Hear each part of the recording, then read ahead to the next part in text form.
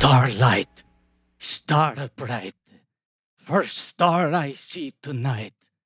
I wish I may, I wish I might have the podcast I wish tonight. Now, I was trying to figure out if there was any way to do. I mean, I can do it. It's going to be what I just said, but to make a more elegant version of Podcastio, holy smokio. The problem is it doesn't rhyme. But the best line in the movie is Pinocchio, Pinocchio, holy smokio. Is that might be the default best line? I just thought you put more into that than the movie itself, so I liked it. You had a little oomph in that. I think I put a little verve in it. A little oomph. This is the question. If you're trying to impersonate parts of this movie, you're like, I mean, should I do it better? You did it louder. Tom Hanks is extremely quiet. Yes. So just by that there was more energy, just pure volume wise. I was truly trying to do the math on this. I know this is a thing we like joke about. 5 days of filming maximum, right? For Hanks in this film? That's a good question. What is it? Is that why Hanks keeps doing these things? Like, it's like how he was like, the Polar Express was like black box theater. It was a couple weeks. It was great. We explored the space. He played like 8 characters. He's on screen the entire fucking time. But in this one, he did have to put on some makeup. He does. So that's annoying. He does. Yeah. Like, his section is more live action than anything else, but this movie, I think, is like 95% stagecraft, like VR Void, Unreal Engine shit. And he's not in that much of it. He's not.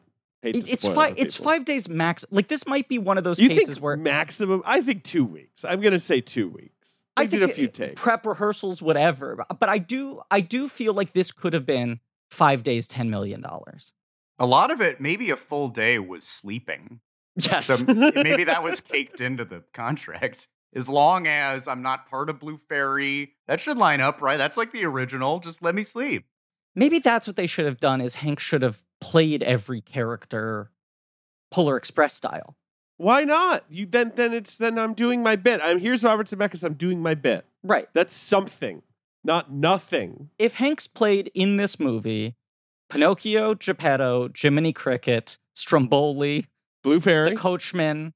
Blue Fairy's the one I'll say maybe he shouldn't play. Lampwick and fucking Honest John and Gideon. Immediately this movie probably becomes better, right? Or at least interesting.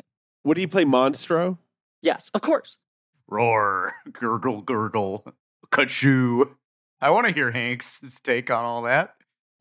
He could play the sexy fish. Yep, definitely. Cleo the goldfish. Yes. The cat. He could be the cat. Just have to act like a cat. Just be a cat with no discernible qualities. A cute little cat. Did anyone keep track? How many minutes of screen time does he have? Like Hanks? 20 minutes? Yeah. Maximum, right? I mean, this is one of those things. Disney Plus has, obviously Disney movies have long credits, and then Disney Plus always has like the additional 7 bonus minutes of just giving you the credits for all the translations, the dubbings in every country. Oh, you have no idea. When I was looking at how much was left, yes, and then it got to directed by Robert Zemeckis, and I remembered, that's right, the Endless Disney. Thank you, Endless Disney foreign translation. Thank you for jumping in and saving me from there being like 35 more minutes of Pinocchio. They make it look like it's an hour 50, and the end credit hits at 1:34. The Zemeckis director credit is 1 hour 34 minutes. So if the movie is only in actuality 94 minutes long, 20 minutes of Hanks even feels high. It's 10 at the top and maybe 5 at the back, right? Is that about it? Yeah, here's another thing, just to front load this in terms of the weird nightmarish qualities of this movie. I only clocked at the end. I don't know if it also was the case in the earlier scenes. The final scene at the beach between Pinocchio and Geppetto, every time they do an over-the-shoulder shot on Pinocchio from behind Geppetto, Geppetto is clearly 100% CGI. It speaks to the level of investment that Robert Zemeckis has on spending time on a set that I was like, why is this shot weird? Which, when you're an hour and 34 minutes into the Zemeckis Pinocchio, for a shot to jump out is weird. is saying something. And then I noticed like his hair looks odd. There are no pores on the side of his face. And that like 1/8 sliver of his profile over the shoulder is like, oh, they like dusted off an old Polar Express model. Right. They couldn't be bothered to shoot over the shoulders with the real people in this film. I was thinking about how I'm sure it landed. I'm sure they talked about it. But for Zemeckis and Hanks, this was a chance to make a Lost at Sea in a little makeshift raft, but true. 1,000 times easier than the last time they did this together. One of the things that is maddening about this film is that for as much as we felt no excitement when it was announced that this film was happening, and I believe this film was announced while we were in the middle of doing our Zemeckis miniseries, That sounds right. we were already deep in the Bobby Z days. Yeah, because this was, I feel like this actually came together pretty quickly. It It did. was announced like January 2021. Okay. And we were definitely, or were we? I don't fucking remember if we were doing Zemeckis. We were, weren't we? No, it was not announced January 2021 because January 2021 is when they announced that it was going to Disney Plus. That was the night that we recorded our Witches episode, is the night that they announced this is bypassing theaters. I remember that distinctly. Yeah, it looks like, well, January 2021, they announced, I guess, the whole cast. But yeah, it was sometime Right. in 2020. Look, I don't know. Yeah, August 2020. There you go. Hanks Right. rejoined the Right. project with So that's- Zemeckis. We were Yes. doing Zemeckis. The arc of us doing Zemeckis was essentially we start doing the miniseries and we know this is his next movie, which does not inspire confidence. And then when we end the miniseries on arguably what was his worst film up until that point in time, Yes. we're buttressing it with like, oh, and by the way, his next thing isn't even going to theaters. And now we see this thing, a year and change later, a year and a half later, and you find these moments in the film where you're like, I almost see how Zemeckis could have connected to the material on this. Here are things that are obsessions of his in his filmography, things he has previously showed interest or skill with. Well, sure. Yes. I mean, wait, finish your thought. Finish your thought. And all of it just feels dispassionate. Look, we're going to unpack this for the rest of the thing. This is Blank Check with Griffin and David. It's a podcast about filmographies. Yeah? You didn't say your name. I'm Griffin. I'm David. Directors who have massive success early on in their careers and are given a series of blank checks to make whatever crazy passion projects they want. Sometimes those checks clear, and sometimes you just end up making a fucking Pinocchio remake for no reason. What's the thematic Zemeckis-y thing you're seeing in this? I'm not disagreeing with you. I just don't remember anything about this movie already. So Sure. I'm trying to- I finished watching it an hour ago, and I barely remember anything that happens in this movie. You watched it like 2 weeks ago. I watched it time is a little fungible for me right now, but yeah, like I guess a couple weeks ago on a screener, and didn't like it. Thought it was bad. I think this is what I'd say. I think the obvious thing is you could see Zemeckis connecting really hard to Geppetto as a character. The craftsman. Right. Yes. And this notion of trying to take fantastical things and bring them to life, you know? The bespoke art into reality, especially when his arc has been going more and more digital, trying so hard to pioneer these advancements in film technology and saying, like, this is what you like. This is what you want movies to look like. And he did make Marwen just a few years ago, which is also about little puppets. Yes. So that's something. Right. And then to Scott's point, like stuff like, the Maestro sequence, you're just like, there's a version of this where you're just like, yes, he can flex the muscles he used in Castaway in a different genre with a different toolbox, It's funny that it's thematically, it's like Pinocchio is a real boy, but not quite, right? Like there's a little bit, I mean, depending on how you want to read what they're saying at the end, but basically it's a realism to a point. Like something's off, which is that not all of the Zemeckis digital material is almost real, but not something is off. Right. If we're talking about 21st century Zemeckis and this push and pull of like, he just wants to fucking stay with his computers. He doesn't want to almost use a seems camera anymore. loath to do these fucking grown-up movies, even though, it felt like he was teasing us for a while there that he'd finally put the computer down. I don't agree with you that he was teasing. I think he gave it a go. This is my read. I may be wrong. Sure. He gave us a solid decade of 4 interesting movies. I don't like all of them, but interesting movies with movie stars and, on diverse topics and diverse genres. And Flight and Allied are both like very much grown-up movies. Yes. Like they're like I'm talking- R-rated, adult, expensive but not special effects driven movies. So Flight, The Walk, Allied, Marwen. And I think after Marwen flops, and none of those movies were, Flight was successful, I guess. But then, increasing, lesser success pretty much as it goes along. I think he's just like, I don't know, forget it. I don't want to bother anymore. David, you're that missing is my the other read. point. No. I agree with you, but also Marwen is half Zemeckis land. It's half Mocap Valley, He got his toys back, and he's like, I'm not giving them up again. I have my little toys. That's fair. He found material that allowed him to do both. And then you watch The Witches and you're like, oh, 80% of this movie is CGI mice. Right. It's all crazy, trending. endless flying camera shots going through gutters and shit. He's keeps on pushing back and back little bit by bit. But this is a movie about a puppet who wants to be a real boy. And today, long overdue, we got 3 good boys on the podcast.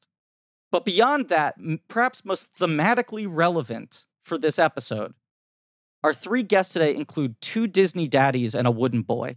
A little Our little wooden boy. A little wooden boy. I also make horrific click-clack sounds when I move about. Your joints are remarkably similar to Pinocchio. They unlike him, who's like a brand new endeavor, mine have seen better days. A day of walking with you, Jason, does sometimes feel like, oh no, Jason, a catastrophe. And also, seagulls fly around and aid you in your journeys as you walk. Yeah, that's true. From Podcast The Ride, Beyond Overdue, the good boys themselves, Scott Gardner, Mike Carlson, Jason Sheridan. Oh, hello. Thank you so We're much, here. fellas. Thank you for having us. Oh, Thank it's you so for exciting. being here. Love being getting to swim in the wraparounds of Blank Check and be present for the business of Blank Check. I love that, Griffin. I've enjoyed rearranging every possible arrangement of things that you do and things that we do. I'd love to make them every combo. Yes. Let's do them all. And I'm so thrilled about this one. I'm very excited here to talk about this and sort of review and give my thoughts on this piece of audio-visual entertainment. Okay, that's what I'm here for today, to talk about this, not as a film, but as a piece of Martin Scorsese coined term, audio-visual entertainment. I was going to say it's almost hard to argue that the term doesn't apply here, but entertainment feels like a little bit of a stretch. It is definitely an audio-visual product. Right. Sure. Griffin, David, if I could just ask, I've been thinking about this. Yes. If you could just remind me, in terms of Blank Check canon, what do you think the worst piece of audio-visual entertainment you have that we've covered watched on this show? Yeah. Because I feel like we occasionally discuss this, Griff. I feel like every 6 months we'll the bottom relitigate it 10 and or just try to whatever. check in. Yeah. Yeah. What comes to mind right away? This is in the lower rung, but I have to say, David, this is really low for me. You saw this 2 weeks ago. You texted Yeah. us. You just said Pinocchio is pitiful. Pitiful. And then you Pitiful piece of updated your Zemeckis ranking on Letterboxd with this dead last. I have to say, I absolutely prefer this to Christmas Carol. Or I should say rather, I Interesting. like Christmas Carol less. And I think it's almost a coin toss for me as to between this and Witches. But it doesn't feel like a slam dunk worst Zemeckis movie for me. It's in the unholy bottom rung, but I'll say this: Christmas Carol. I'm not here to defend A Christmas Carol, but that at least it's almost that like at least I it's want to hear grating. you. At least it's at least grating. Yeah, at least it provoked a reaction in me. At least Creating at least Sure. I looked at it, in disgust. Pinocchio, I was just sort of looking through the screen. I felt like it wasn't even that I was sliding off the screen. I just was looking almost like there was nothing in front of me. I did feel largely numb watching this. I think the witches, like the first 20 or 30 minutes that are Octavia Spencer and the kid before they go to the hotel. Yeah, the witches at least had actors in it. It has actors in it. Yeah, The mouse, like it wasn't I like, good. The mouse stuff in Witches is worse than this movie, but Witches has moments and performances briefly that at least inspire something. Christmas Carol just does nothing for me. But what are some other What are some others? When we talk about the bottom true rung, stinkers? Yeah. Like, oh my god, why did we have to watch this? Like, I mean, it's the like I word feel- Alice in Wonderland. This is Alice in Wonderland. Wow. That's a great. Alice one. is There you more go. unpleasant than this, and especially if we're talking live action Disney remakes. We didn't do it as part of a mini series. We did it as a one-off, but I prefer this to The Lion King. Yes, me too. It's shorter. It's more Did, short. did Alice in Wonderland cause all of this? I don't Yes. remember what Yes. began Yes. the. Oh, Yes. well, you got to Yes. really despise it for that because whichever you hate the most or like or tolerate the most, like the genre in general, yikes! It's just a orgy of creative bankruptcy. This entire slate of Disney live actions. It's also just wild that you go from the pitch on Alice in Wonderland is what if Tim Burton did Alice in Wonderland, right? It wasn't even really presented as much as it's a remake of the classic Disney film. It was like Tim Burton's twisted reimagining of Alice in Wonderland. Then you go from there to Maleficent, where it's like a revisionist version of a story. We're telling the story differently from a different perspective, but we're sticking more to the visual iconography of the Disney film. And then it starts trending more and more of okay, we're doing Jungle Book, but we're not fully committing to it being a musical, and we're adding an extra 40 minutes of plot. Then it's Cinderella. Then Beauty and the Beast is the first one where I feel like they're we're just doing the Disney. Do the movie. Right. We're doing all the songs. We're doing all the numbers. It's all the story beats. We add in some unnecessary backstory in places. And it looks like shit. Right, but then the obviously. designs are bad. And then they just keep Right. on trending more and more to let's just make it look, sound, follow every story point of the original movie to this point where you're just why did anyone bother getting out of bed at any day, in any position, at any part of the pipeline of this film? Because they're these are the equivalent. These movies are for a corporation are the equivalent of your grandmother saying you should buy a savings bond. It's like a safe investment for the company because it's so identifiable at this point. It's the weird thing of when Iger took over, there was immediately Bob Iger, former head of Disney, a recurring figure on podcast The Ride. When he took over, shut down a lot of the stuff that he felt was Eisner era Disney run amok, all the direct-to-video sequels and everything back, and talked about needing to make projects that were brand deposits. Do you guys remember this term that he would throw around? It's disturbing. Brand That's deposits. Yeah, it's a grim, if a doctor tells you that, you're not happy. absolutely. You Yeah. have brand deposits. They're lining your colon, these brand deposits. No, he was the Disney name has been so sort of tarnished. We oversaturated the market. We didn't control quality. There are things we need to make that may not be profitable, but they restore a sheen of respectability and quality to Disney. So he would talk about certain movies being brand deposits. And to some degree, it feels like these movies now mostly exist to make people realize how much they like the original film. I feel like people watch these when they go up on Disney Plus or go see them in theaters, never think about them again, and it just gives them a greater appreciation of the original thing, which they then sell more merchandise for. Can I say something depressing? Please. I mean, This is going to be a we're depressing episode. We talking all will about this be. movie. I think it's also I don't want to paint with a broad brush about young children today, but I do think they like seeing this. They like this.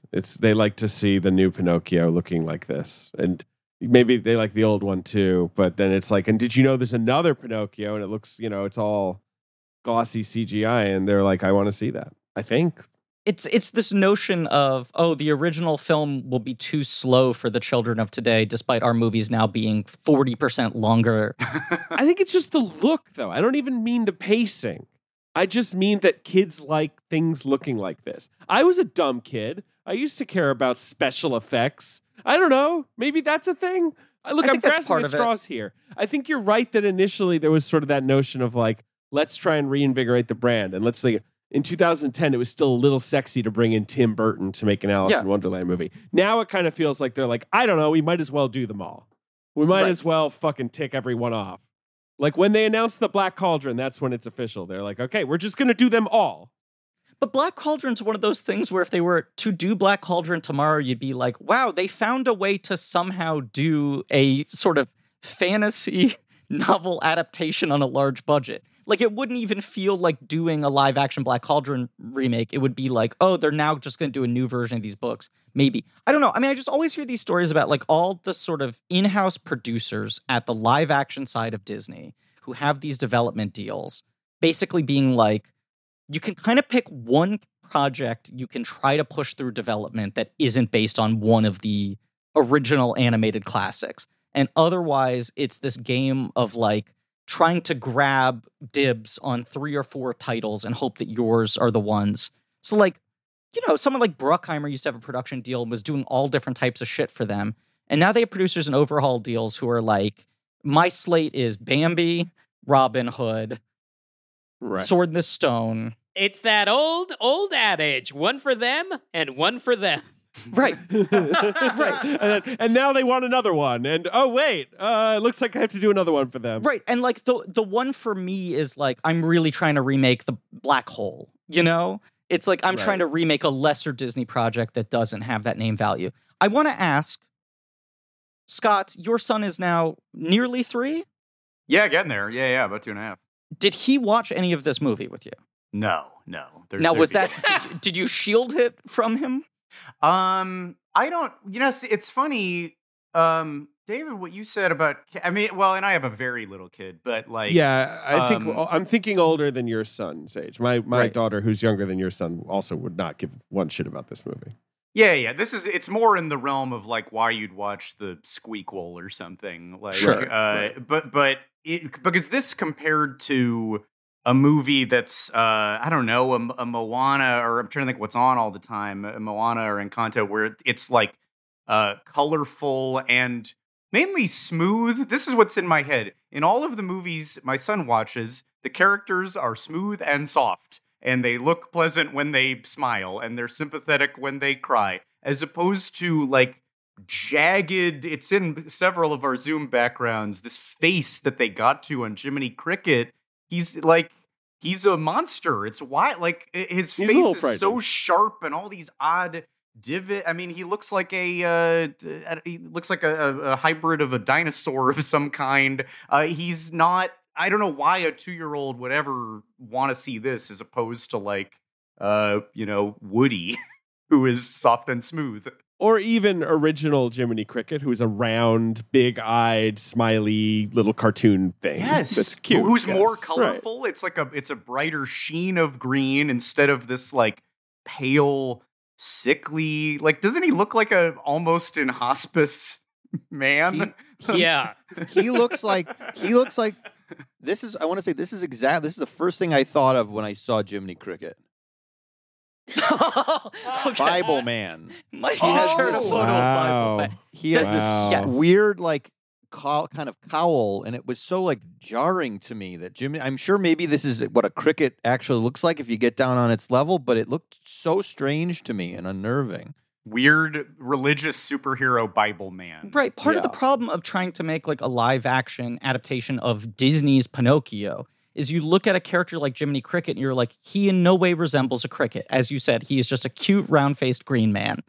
And then this is like, how much do we want him to look like a real cricket?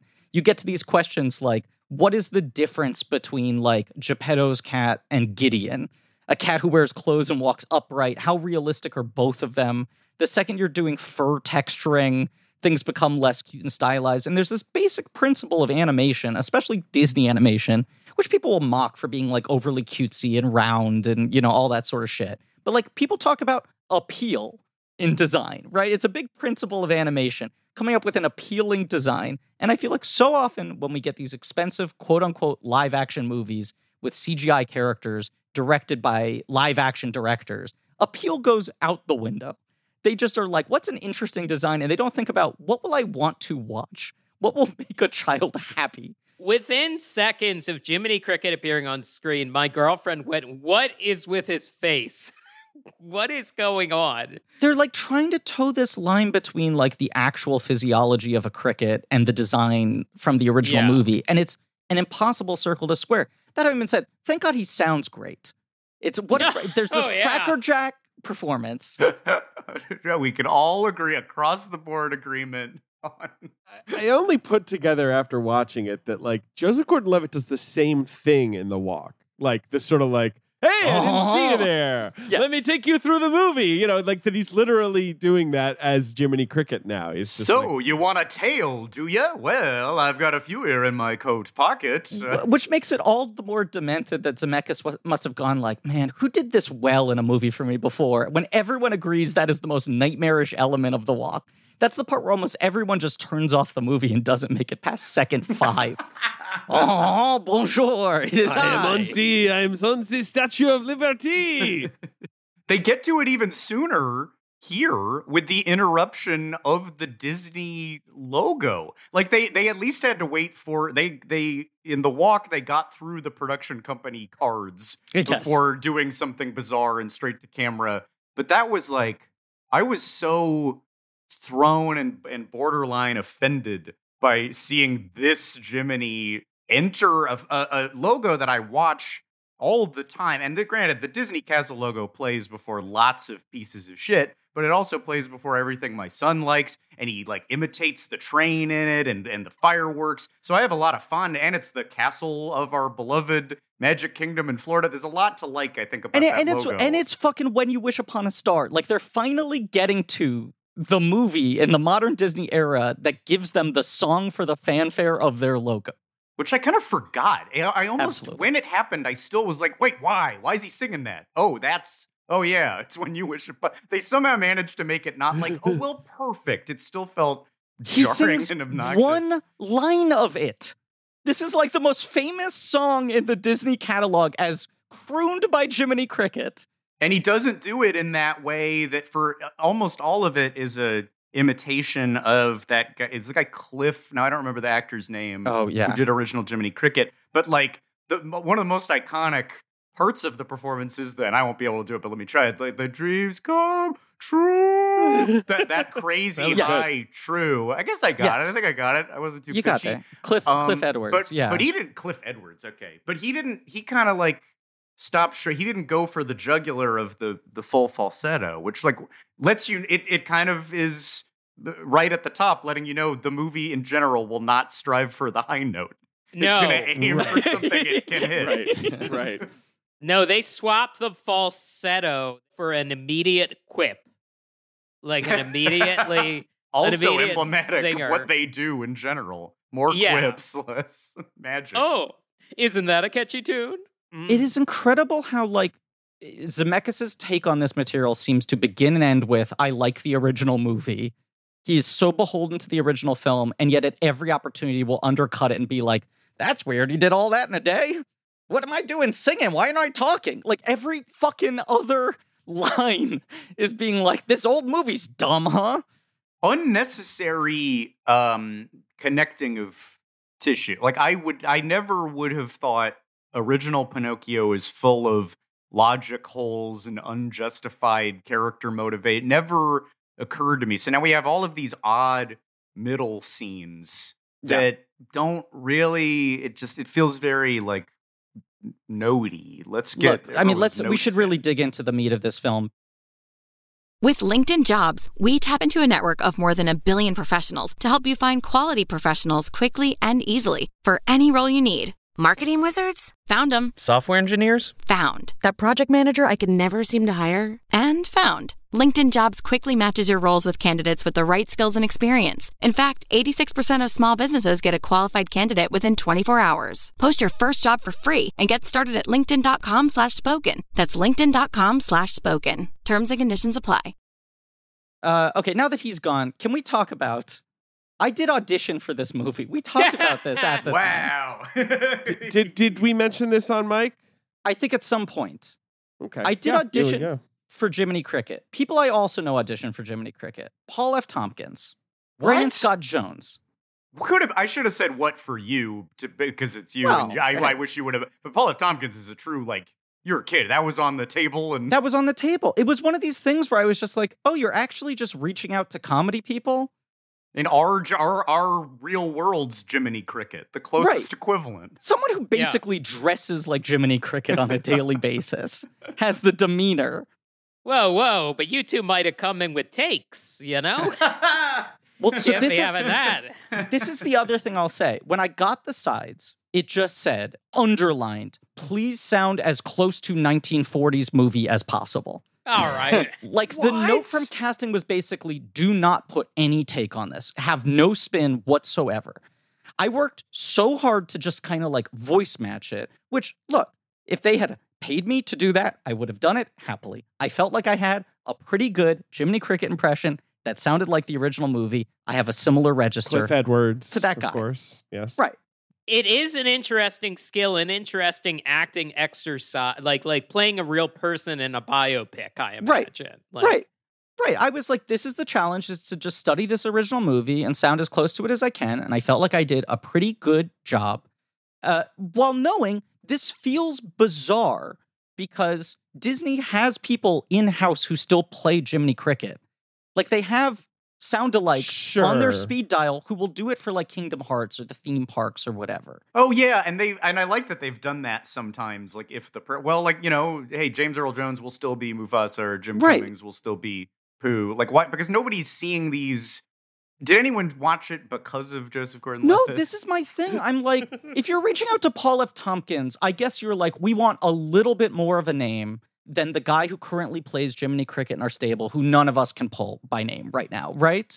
But then when you cast Joseph Gordon-Levitt, I go like, wow, I guess he must have secretly a great Jiminy Cricket impression in his back pocket, considering how much they were adamant that this has to sound exactly like the original thing.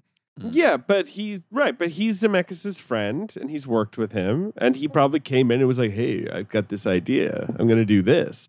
And Robert Zemeckis was probably like, yeah, that's great. I love that. Do that. And then, whatever. Took a nap. I assume that's what the production of this was like. Perfectly. He might have taken a nap during a couple of these lines. I want to make it very clear that I am in no way bitter about not being in this film. I in fact feel a sense of relief. But I do think it is perplexing to decide to cast a name who we all agree is not going to like actually get any kids to watch this movie, despite being a well-liked star, and then not really basically settle for what sound like first takes on every single line. Do you think, though, that this was, like, is there a chance there's a whole scratch track of him doing, like, the Don John voice in this? Do you think there's a chance that he tried something radically different and maybe at a screening they said, you know what, we got to go back to the other? I don't know, but it's like, I don't know. It makes more sense. It would make more sense for him to do this in his speaking voice. Because then it's him. Then he's doing something like that you would get him to do. He probably would have given a better performance also. If he wasn't without so the weird up. Like challenge and shackles maybe of having to be like Cliff Edwards. Because he pretty can't specific. really do this voice, but he's like still trying to do the sometimes going into, And why would you just do it? Cliff Edwards is in it and talks that way because it was the 40s. It's not the 40s now, and the rest of the movie isn't the 40s. I don't think. I mean, I assume that Pinocchio is set in the 1800s sometimes, but then I don't know because at one point a cuckoo clock opened up and there was a red cocktail dress All right, well, in we it. have to talk about this. Geppetto So predicting the future of fashion. Yeah, I didn't mean to jump on. There's a lot. No. there. We should. Like, why does Geppetto make a clock with a sheriff coming out of his saloon? Yes, the American West. What Right. does he know about? And in the, sort of roughly in the style of Howdy Doody, like the 50s children's Yes. television. He doesn't know what television is. Hey, I'm a worldly guy. That's what he would say. I don't know. I love to think about. I read a lot of books. In the 2020s, you're remaking a 1940s Americana version of 1800s Italy, small town Italy. Which leaves everyone grasping for what voice do I do? Everyone has a different answer. How Italian am I? How past am I? How current am I? Everyone comes up with something different. You know what I do like that at least there's a couple original IP cuckoo clocks in this. Not everything has to be IP, you know, but Well- even Geppetto falls prey to that. It's like the balance of the theme parks increasingly, yeah. you know? Did you like the carved toy that Jiminy Cricket doffs his cap to the toy's ass? There's a lot of butt stuff in this movie. There's a lot of butt stuff. A lot of butt compared stuff. to the other Disney movies of this genre. A fair amount of tentacles as well. Yeah. Monstro has tentacles, and for whatever reason, the blue fairy wings are like Cthulhu-like, you know? I will say this, a thread we found when we did our Zemeckis miniseries a couple years ago is especially when you get into this last decade or two of his work and more of the CGI mocap stuff, he loves making his wife a fetish object. There is like a very busty puppet in Polar Express that looks like his wife, a marionette puppet. In Beowulf, there's a very busty barmaid who has like giant swinging pendulous breasts in IMAX 3D that is played by and looks like his wife. Similar in Marwen. I'm sure it happens to some degree in Christmas Carol. When Jiminy ogles the butt in this, I almost was like waiting for the cut to her face to be like, oh, it's Leslie Zemeckis. Which it isn't. This doesn't look like her. But it's like every one of his animated movies has the moment where you're like, why did this just get so horny for a second? And then you look it up and the character's either modeled on, played by, or both his wife, Leslie Zemeckis, who's sort of like a modern burlesque woman. It's a director's signature. It's just a signature of a director. He's a wife guy. Robert Zemeckis in his twilight years, he's a wife guy. Like the Huge internet, wife guy. you know? Yeah. I feel like we should step back and talk about the development of this project and also touch upon Mike's background image on Zoom. But Sure. the mid 2010s, what we've been talking about, the gold rush to just mine every piece of Disney classic IP and remake them in some form. This movie is put together for Sam Mendes originally. Yeah, although I want to mention, Griffin, that as you, I'm sure, know, Jim Henson wanted to make a version for Disney in the 80s Yes. with Steve Barron. And when that didn't happen, Steve Barron went on to make that movie, The Adventures of Pinocchio, in the 90s with Martin Landau. Jim Henson Workshop did work Right. on. Right. and which, that movie which is- had a Henson hand. That movie is a nightmare. It's one of those movies that was like one of those children films like Return to Oz or whatever, where you're like, this feels designed to traumatize children. I will say the puppetry in that film is impressive. Like the Pinocchio is kind of just like, oh, this is how you can actually do a Pinocchio in live action. There's something kind of compelling about the fact that he's actually on real sets. Coppola always wanted to do a Pinocchio live action movie. Well, That was sort of one of his great unmade projects. It seems to be a story that fascinates many filmmakers. Right? Like, obviously, we have Del Toro's version coming this year. Roberto Benigni's version, Griffin, as Yes. your Zoom background. There's been many other adaptations. And who did it again, by Yes. the way? Roberto Benigni directs Pinocchio with himself as Pinocchio in like 2002. It's And then, his like, it's his Life is Beautiful follow-up, right? It's him Right. cashing that It's check. his yeah. blank check cash. And then like 3 years ago, he played Geppetto in a Yes. new version of Pinocchio In the from the director of Gomorrah. Right. Matteo Garrone. Yes, exactly. Yes. Garrone. Who previously had pretty much Uh, all made like crime dramas. Well, look, I mean, has anyone else read the original Carlo Collodi book, Pinocchio because I was obsessed with it when I was a kid. Has anyone else read Pinocchio? I believe I read it as a child. Yeah. I've read the Wikipedia about what really happens and how he kills Jiminy Cricket. He kills Jiminy Cricket, who does not get a Christian name. He's just Cricket. Right. And the cricket shows up and is like, hey, maybe stop being such a jerk. And Pinocchio's like, eat hammer, motherfucker. And he dies seconds later. Pinocchio's like, oh, I feel kind of bad about that. Well, moving on. Well, it's a very strict and upright moral tale about how like children need rules essentially to follow. And I had it as a kid and I would read it over and over again, I think because it was so dark. And I was just kind of transfixed by it. But I don't know if that's what compels filmmakers, like the original tale, or if it's just sort of the wonder of the original Disney movie, or just, as you say, Griffin, the kind of like, the craftsman creating life angle, if that's what's cool about it, like the Geppetto I think it's thing. A bit of all three. I think directors relate to Geppetto, who always is more of a cipher than a character, or at the very least just kind of like plot mechanics for most of your story. And I think there's always been this challenge of like, you want a big actor to play Geppetto, so how do you make that role sort of more interesting to play outside of just being the opening and the end?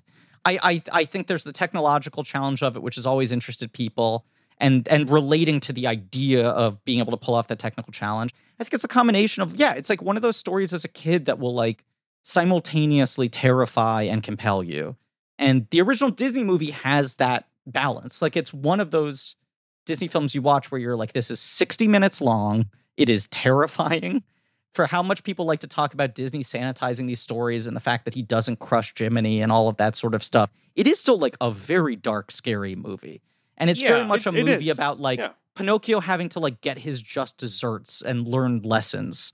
The kids transforming into jackasses always frightened me as a kid. But then the more frightening thing, I think, was smooth Pinocchio at the very end. I never, even as a kid, like I'm glad you got your wish. I'm glad everyone's happy and you're a little weird little family. But I did not like smooth Pinocchio. And it kind of it happens in this, but really far away.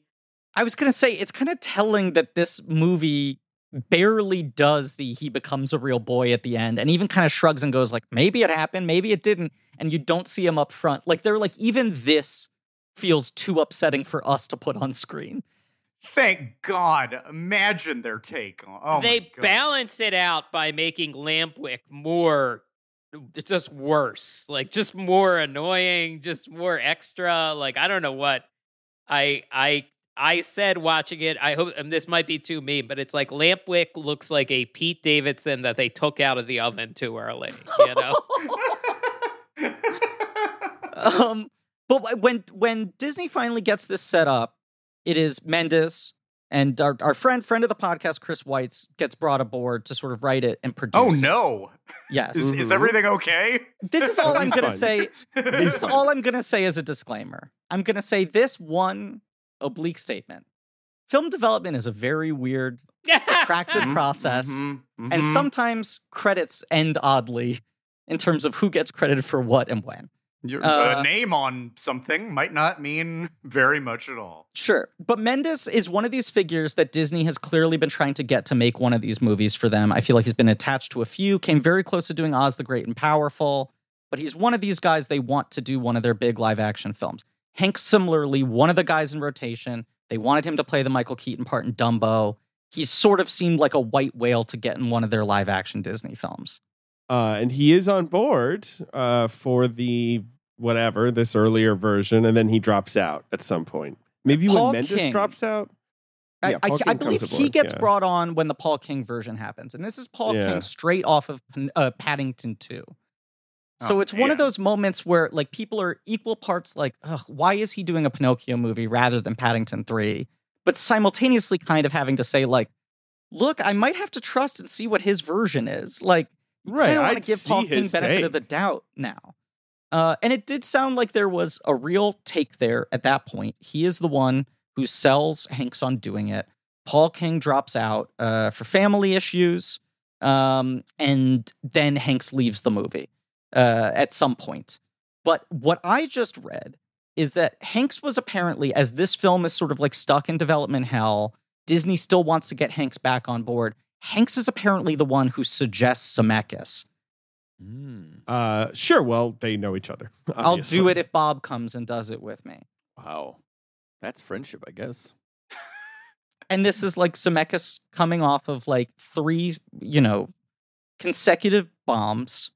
But also a period where you kept on hearing that he was turning down shit like The Flash. That it was like, people keep on throwing Zemeckis these big modern blockbusters, and he's old-fashioned. He doesn't care about superhero movies. He doesn't want to do this shit. And then it was like, he just loves this original movie. He wants to work with his buddy Tom. He's going to come in here and rewrite the thing and make it as much like the original film as possible. Strange. And yet not still, like, it'd be hard to imagine what, like, when he's presenting his take. Like, can you flash to what the presentation, but like, what would he have even said? Here's my take. What the no plan take. was. My guess is his 1-hour pitch meeting was screening the entirety of the 1940s Pinocchio and then pointing to the screen at certain times and going, but it'll be real and the camera will be doing this. The cats are going to have hair. You're going to see, Right. and then the hair will get wet and it'll be wet looking hair. And this fish is going to be as pretty as my wife. I wouldn't be surprised if that's where his wife was in there, that she actually did the mocap for the fish. Hey, for Leslie, Cleo. flutter for me. Could you just give me a quick flutter? But just interesting and important to mention that across this, 10-year period of Disney trying to make their Pinocchio, this entire time Del Toro is desperately trying to make his own Pinocchio, stop motion, with Gus Grimley, the illustrator. And his whole thing is like, I want to go back to the book. I want to make it darker. We have this very specific visual take. We're going to do it in stop motion. He can't get off the ground until the end of perhaps the Netflix blank check days and their push into animation. He finally gets the carte blanche to make this movie, which will come out on a different streaming service in like 8 weeks. And I'm looking forward to, like, Del Toro's stop motion. You got me with that, Yeah. It does sound interesting. It's true. Yeah. Simultaneous with this, Warner Brothers is very much trying to make their own live-action Pinocchio because Robert Downey Jr. wants to do Pinocchio more than anything. It's in this period, like, where everyone's looking to get him to do another big-budget film. Okay, you got the Judge out of your system. It's like what ends up being the energy he devotes to Dolittle. He spends 5 years on trying to make Pinocchio, in which he would have played both Geppetto and done the mocap for Pinocchio. Yes. And was going through different directors. Do you remember who the first one was, David? No.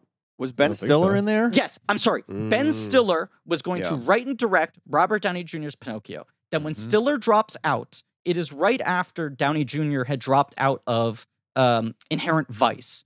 And he goes like Paul Thomas Anderson. Right. He brings Paul Thomas Anderson to Warner Brothers. Paul Thomas Anderson's like, look, I'd love to make a movie like this. No one ever lets me do this. I'd love to make a children's film. He goes in, he pitches for it. He's developing it for a while. And then after a couple months, he's just like, they thought my take was too weird. But his attitude was always, I'm not trying to make art house Pinocchio. I would like to make a big budget family film. But he's probably just too idiosyncratic of a filmmaker to make something that didn't scare them slightly. And then after PTA drops out, it becomes Ron Howard, who feels very equivalent to Zemeckis, of just like, give us a nice Americana baby boomer nostalgia take on this. And then at some point, the project just crumbles due to lack of interest, and probably the Disney version had more momentum at that point. Do you also think there's a chance getting daily rambling notes from Robert Downey Jr. might influence the filmmakers? I cannot imagine. I mean, once again, it's like anything, his version would have default been more interesting, because you imagine he would have done some weird shit as Geppetto and some weird shit as Pinocchio. Even if it was bad, even if it was Dolittle adjacent, there would have been idiosyncratic choices. Why do any actors ever want to play the child in anything? Like, which Zemeckis does that happen? Polar Express. Yeah. Yeah. And they had to, like, change they dub him it, over. right? Yeah, they dub him over. And then the same thing Mars happened. Needs Moms, too. Right, where it was Seth Green up until a month before the movie came out, and then they dubbed it over with a real kid. So is Downey just like, that's because they're lesser actors? It hasn't worked because the greatest actor hasn't done it. Right. So when I get my hands on this fucking kid part, what fucking voice was he going to do? Yeah. But is it like maybe there's still a chance we can get like, you know, how Patrick Stewart did The Night Before Christmas and he did all the roles on the stage? Yes. So is there a chance we can get Downey Jr. on like the West End doing all the roles? You know, something like that. But like, can they instead just do something else? What if they did that? Something else where he played like an interesting character, like a journalist maybe trying to solve a serial killer case or something. I don't know. Just be normal. Why can't you all just be normal? Is it the actor's life? Is it the song that's like kind of spinning in these older actors and directors' head? The High Diddly D song? It's just wild that both actors and directors feel inextricably drawn to this property once they get to a certain level of power, clout, and esteem within the industry. Now it's time to do Pinocchio. Right. Which is strange because weird, like, sub-porny Pinocchios. This whole history you're describing, I feel like 8 different Pinocchios you haven't referred to just fell out of a tree. Like, isn't there some weird Pauly Shore one that looks like crap? Like, there's so, like, why is it's viewed as so special and, oh, if I could only touch the magic orb that is Pinocchio. But then it just gets cranked out by weird, bizarre foreign animation studios and like voiced listlessly by people who aren't paying attention. Like, the mix of special and not special of Pinocchio, I don't understand. David, you've seen that the Pauly Shore Pinocchio trailer, right? I have seen it, of course. Where he's like, but Dad, right? Like, you know, that's Dad, I want to be a real boy. The one element, though, I think has some influence, whether people know it or not, is that this Pinocchio has been in the public domain for a long time. Oh yeah, yes. Like since 1940, I read. It's a very, very old book. It was released in 1883. So yes, it is in the public domain. Yes. The copyrights that exist on this are essentially only the copyrights that Disney has on elements like Jiminy Cricket or like these specific songs. The most confounding element of this movie to me, without fail, is that they cut 3 songs from the original movie for this. Yeah, they no 4 new songs that don't boy, exist. Correct. Like the song that were like the bonding of Geppetto and Pinocchio, and they put a different song in that's just, I think the song's called Pinocchio. Correct. That's the Holy Smokio song. Oh, okay. Which Tom Hanks famously refuses to sing on screen. It's a thing like with Toy Story that he like turned it down 3 times because he was like, I don't do musicals, and Pixar had to be like, no songs. Right. Oh, so him singing that little song in 2 is a big deal. That he sings his version of huge deal. You Got a Friend. Yeah. He talks about that, like that it was a huge deal. And he actually, despite being like, I can't sing, does basically give it like the old college try in Toy Story 2. Whereas this, it feels like Alan Silvestri and Glenn Ballard presented him songs and he was like, no, I'm gonna talk this. I'm not even gonna talk this rhythmically. The last thing I want to do is get into territory that I seek to avoid on our podcast, which if you don't listen to our show, it's about theme parks in theory, but we end up talking about a lot of other bullshit. Pop culture ephemera. Yeah. But I feel like I have to reveal that Glenn Ballard, who you mentioned, who's worked with Silvestri and other things, I forget what. Did all the Polar Express songs as well with Silvestri and Zemeckis. Oh, wow. Yeah. Oh, my God. Hot Chocolate. And I believe the 2 of them. Same team. We got it. Hot Chocolate. We got it. Well, they also together wrote all the original songs for the Back to the Future musical. Oh, weird. Oh, I don't know much about that. It's transferring to New York next year, most likely. It will be with us. So you'll know. Be there. We'll be there opening night.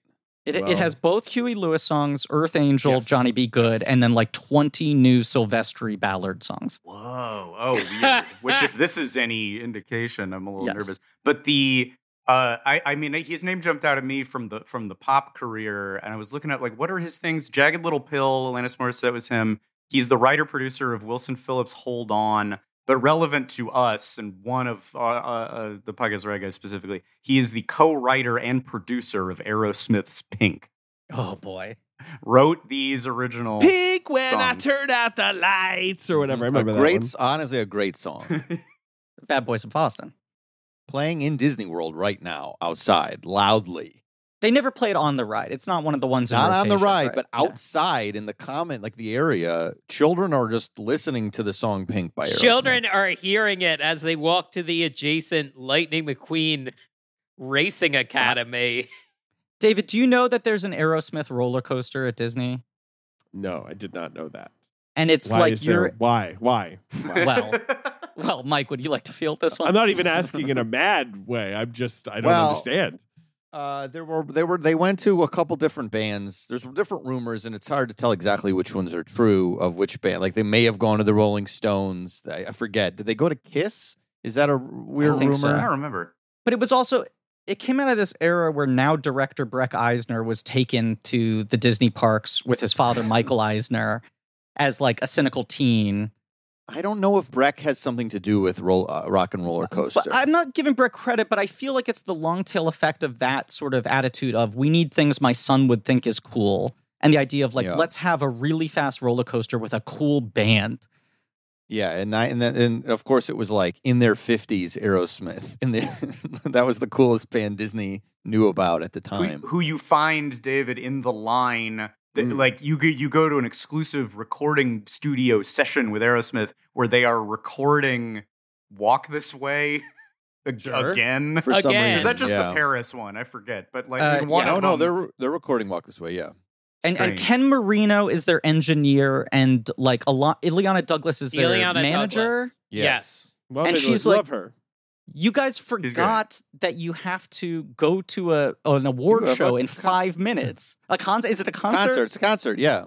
So the premise of the ride is like you have to take their super fast car. Mhm. It's a super stretch limo, of course. and they hook you up because you know how we feel about our fans. Our fans gotta go with us. We love our fans. We love a constant stream of our fans coming into our recording studio when we are recording one of our biggest hits again. But 20 this- years after the fact. This pre-ride video, David, there's a moment where Steven Tyler is like, "Oh no, I forgot about it," and he puts his hand over his forehead like this, but he does the shocker. Oh, yeah, And, sure. and no one Yes. noticed. No, for no, many not years. not the shocker. Not- You're doing the devil horns. He did the Two shocker, devil as in horns. He did. he did. Yes, he did the sex. Yes, two I'm in the aware. pink, one in the sting. Yes, No one knows yes. for 20 years, and then Disney digitally added fingers to make him have a flat hand. Like a year That's ago. with all apologies to Pinocchio. That is my favorite Disney CGI moment. Steven Tyler's digital censored hand. Scott, you are you're not thinking about I can't wait to share a beer with my son when he turns 21. You're like, I can't wait till my son's older and I can explain this ride to him. Hopefully it'll still be there. Oh yeah. I saw someone tweet about this or post this on the Reddit, but just the like, what are some of your favorite examples of clear last minute studio notes? And it's the scene where Lampwick and Pinocchio are on the ride. They're boarding the ride. And there are, if you watch it with closed captions, 7 different boys saying different lines, reestablishing that it is root beer that they're drinking. It says like, boy 1, hey, that root beer looks good. Boy 2, Yes. give me that root beer. Boy 3, can't have enough of this root beer. They just like had added so many lines to underline. Because in the original, I think they are drinking beer, right? Yes, yeah. I think it's Pleasure Island, sure. for God's sake. Yeah. And know? smoking. Smoking cigars. They Well, smoke certainly big beer. cigars. How else do you know that they're being bad? I mean, the smashing is bad, and look, Contempt Corner. I can't imagine a darker thing in this. It seemed like Contempt Corner, maybe their comment on social media. Is that what they're trying to tell us? Yeah, Everybody Contempt- getting in a camera and I hate you. You stink. Contempt Corner was also where I was watching this movie from at that point in the movie. They did. I do feel bad for the kid playing Lampwick because that hair and the makeup and whatever drab clothes, they did him so dirty to go like, and this kid's a little rat. Like, this kid's a bad little fucker. I mean, they literally did him dirty. They just fucking Yeah, like they had rolled to him do him around dirty. in soot. So- Let me say this. I like all the Contempt Corner stuff, and I like the Pleasure Island I like being in Pleasure Island. And I will say this. I believe I like the most pieces of this movie of all of us. There are things that I liked as audiovisual entertainment. What did you like? The kids smashing the clocks I liked. I liked the kids like looting a store. I thought that was really funny. I liked all of this nonsense here. And in addition, I liked them on the ride. But I did like all the kids being bad. They found some funny ways for them to be G-rated bad. Well, this was before when we were on the way to recording this. The trailer dropped and we all texted about it. And Mike, you were the one who said, I think it might be good. You threw that out there based on somehow materials in the trailer. Cleo's fuck me eyes. There was the attractive. There was an attractive fish in there that did not play into my thought that maybe the movie would be better or not bad. I'm not saying the movie's not bad. Don't get like. Well, I was curious where you landed because you came in thinking, and we were wondering, will this be an episode? A kind of thing that happens a lot on Podcast The Ride, where you become a staunch defender of something that strikes everyone a little odd. And I was like, but I'm watching it and like, this won't get Mike fully. I know you're not gonna Glenn Ballard or no Glenn Ballard. And I don't want to overtake the whole conversation here, but if I'm just going to lay out my cards on the table for the first 10 minutes with Tom Hanks and Geppetto. I was liking the movie. Look, I was saying the house is Tom fun. Hanks. It's inviting. It's Tom Hanks. He's doing one of his voices that he's just, does at the drop of a hat. I liked all that stuff. I liked Honest John and Gideon a lot. I really like them. I like looking at the snoot of Honest John and his teeth. I don't understand this. Why you said that in the trailer? Your reason for why you liked the trailer was I like this shot. And it was like a bulgy lens, Honest John going down into Pinocchio's POV, which I'm glad you like that in the trailer because in the film it happened 130 times. That is 100. You're correct. Every shot of Honest John, he bent into frame like that. There's the thing Zemeckis always talks about when he did his Polar Express, Beowulf, A Christmas Carol run, where he'd just be like, and we can do anything with the camera now. There's nothing you can write that we can't film. And it feels like he's still in that mode of like, I want to show you all the stuff we can do at a point where none of this feels exciting or novel. But with this movie in particular, it still feels like he has shots like Honest John putting his snout right into the non-existent lens, or like Pinocchio's like lying nose stretching right towards the audience, where it's like, you're still composing this as if it was an IMAX 3D movie where people have not seen an effect like this ever. And we're going to just be wowed by the new tools at your disposal when we're like 20 years into this shit. And also your movie is going straight to Disney Plus. Like that decision is made before they shoot a moment of non-film. I am wondering if that was also part of his impetus for shooting 3 different perspectives on a giant mound of shit that Pinocchio hovers around for a while, drops his apple next to it, and picks it. He's like, it didn't get touched, but it didn't touch the shit. I think it's still good. I want to say I'm not a huge fan of the shit stuff. Yeah. It's one of those moments where a filmmaker provides the entire review critique of the movie in one image for you to just throw back in his face. Actually, 3 images, because you had a head-on, and then you had a side, and then you had a different head-on.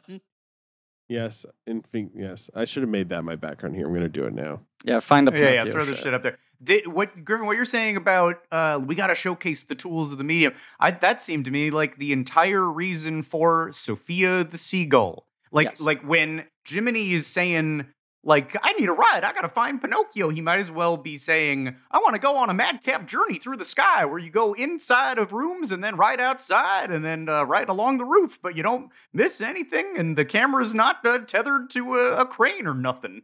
All right, well, I could do that for you. There we go. And there's the shit.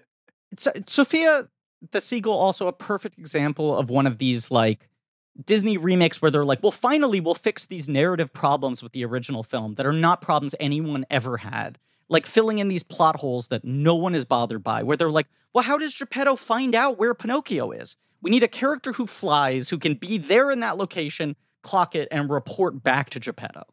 We need a character who can say both, he has had to sell all his clocks, and then earlier, num num num num num num num. That was my takeaway. They made Lorraine Bracco get in a booth and go, num num num num num num num. Men will make rooms and rooms of cuckoo clocks before going to freaking therapy. It is such a weird narrative element this movie tries to play of like this almost Finding Nemo thing of Pinocchio being like, my dad hates me. He likes clocks more. That he needs to be told that his father loves him. Mike, I almost want to agree with you in certain places where, I mean, this is like, faint praise award, but I was expecting for this to be one of the bad movies we cover that makes me like cosmically depressed. Whereas in reality, this movie mostly just made me tired. Well, speaking of look, I have a 1-month-old baby, and I watched this movie. Congratulations. I watched this movie. Thank you. I watched this movie starting at 8 a.m. today with the baby on my lap for 2 hours. Yup. And the baby is very gassy and has been keeping us up a lot at night. So I basically, anytime I would perk up, the movie was really doing something. So the scenes I mentioned pushed through like 3 hours of sleep to make me go, okay, all right, pretty good. Because I also thought maybe because of all the word like that, I would be like, oh my God, this thing. That's what I felt like. Like, I don't want to say it was benefiting from lowered expectations, and I can't isolate like sustained scenes that I enjoyed, but there would be isolated, fleeting moments where I would at least feel marginally compelled by what was happening on screen. Yeah, when I say I like Honest John, I like him. The movie almost nothing to do. It's almost as if I like saw an interview on the news with somebody, and I go, "Oh, it seems like a guy I'd like to hang out with." I think you just want to hang with Honest. Honest John hang with him. Is a compelling character. He is the one element of this movie that I almost feel like Zemeckis leans into the nightmarish quality of. Yes. Whereas a lot of the Pleasure Island stuff feels very sanitized to me. And it's like, that's pretty much the only reason to make a live action Pinocchio. Yeah. Is to go full nightmare on Pleasure Island. 100%. Can I show you, can I show everyone this? I just remembered this, that this is something I found on Twitter, and I know who made this because they posted it. But I found this, a fan cam of Honest John. From voiced, of course, by Pinocchio. Keegan-Michael Key. Yes. I don't know how they got him. I mean, it's just like that guy hates working. Hates doing the rarest hates doing voice Keegan performance. Yeah, you got to drag him into a VO booth. But I found this as a quick clip. But this makes me just like Honest John even more. Here we go. Oh my God! This is the thing that watching this, like, I love this guy.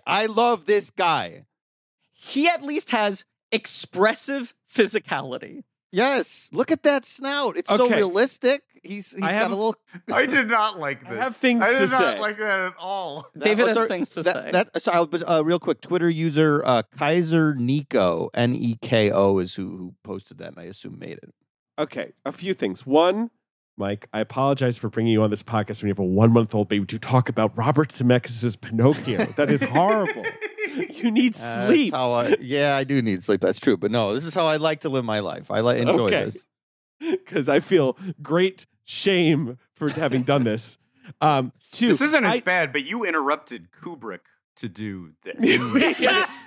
Stanley, true. be quiet. Right. Enough out of you, Stan. A month-old baby, a month-old father's being punished, and you have some of the greatest films ever made. We right truly around the had to corner. postpone our episode on Dr. Strangelove in order to get Pinocchio in there first. Two, a couple points. One, I think the CGI in this film is technically quite proficient, which I guess is not that surprising for a Zemeckis movie. There's stuff that feels janky, but like things like Honest John, you're like, this is not like a lazy job, this is done with and from care. a design perspective, they execute Honest John better than Jiminy Cricket. Like they lean into what's weird about him. Yeah, 100%. The design of Jiminy Cricket is disaster. That I'm not going to defend. And I also think the Pinocchio design is quite bad. Like, it's so weird. There's something off about it. I don't know why they decided to do those little tweaks. I don't know. Anyway, but the other point is just like, it is directed by Robert Zemeckis. The movie is not incompetently made or anything like that. Like, I sort of know what you mean about, like, you could watch like a scene and be like, well, that was fine. Nobody looks at the camera. Like, obviously, he knows how to make a movie. He knows where to put the camera, basically his virtual fake camera, But there's just something like, it's like he took what I liked about Pinocchio or whatever, like, what I think about Pinocchio, and then he removed even that, like even the sort of sanded off, nice Disney 1940s Pinocchio, which, as you guys have all said, is still atmospheric and creepy and interesting. And now it's just about like an idiot.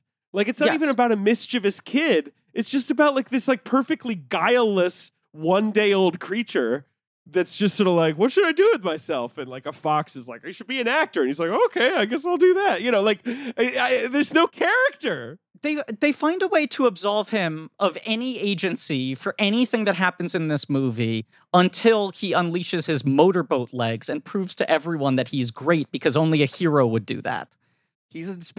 Pinocchio turns into Inspector Gadget a few times in this movie. A number of times. Yeah. But oddly late. Like, that's a take. Now that's something, but it doesn't happen till like an hour 10 in. And then it happens a bunch. It's such a weird balance of, for a lot of this movie, for most of this movie, you're thinking like Robert Zemeckis do less challenge, right? Like, as David said, he is such a technically proficient filmmaker that even when he is clearly not super invested in the material, he just knows how to construct a movie, right? There is like a certain like smooth musicality to what he does. But then when you get to his thing of just like the fucking Polar Express thing of like every moment feeling like it needs to be a roller coaster, right? Like every moment suddenly needing to be shot like a crazy action sequence with a swooping God's eye camera and all this sort of shit.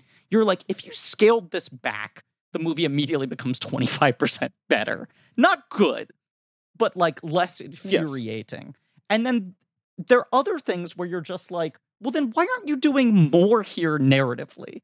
If you're going to have Pinocchio occasionally have these like special powers, then I almost wish you just went all the fucking way.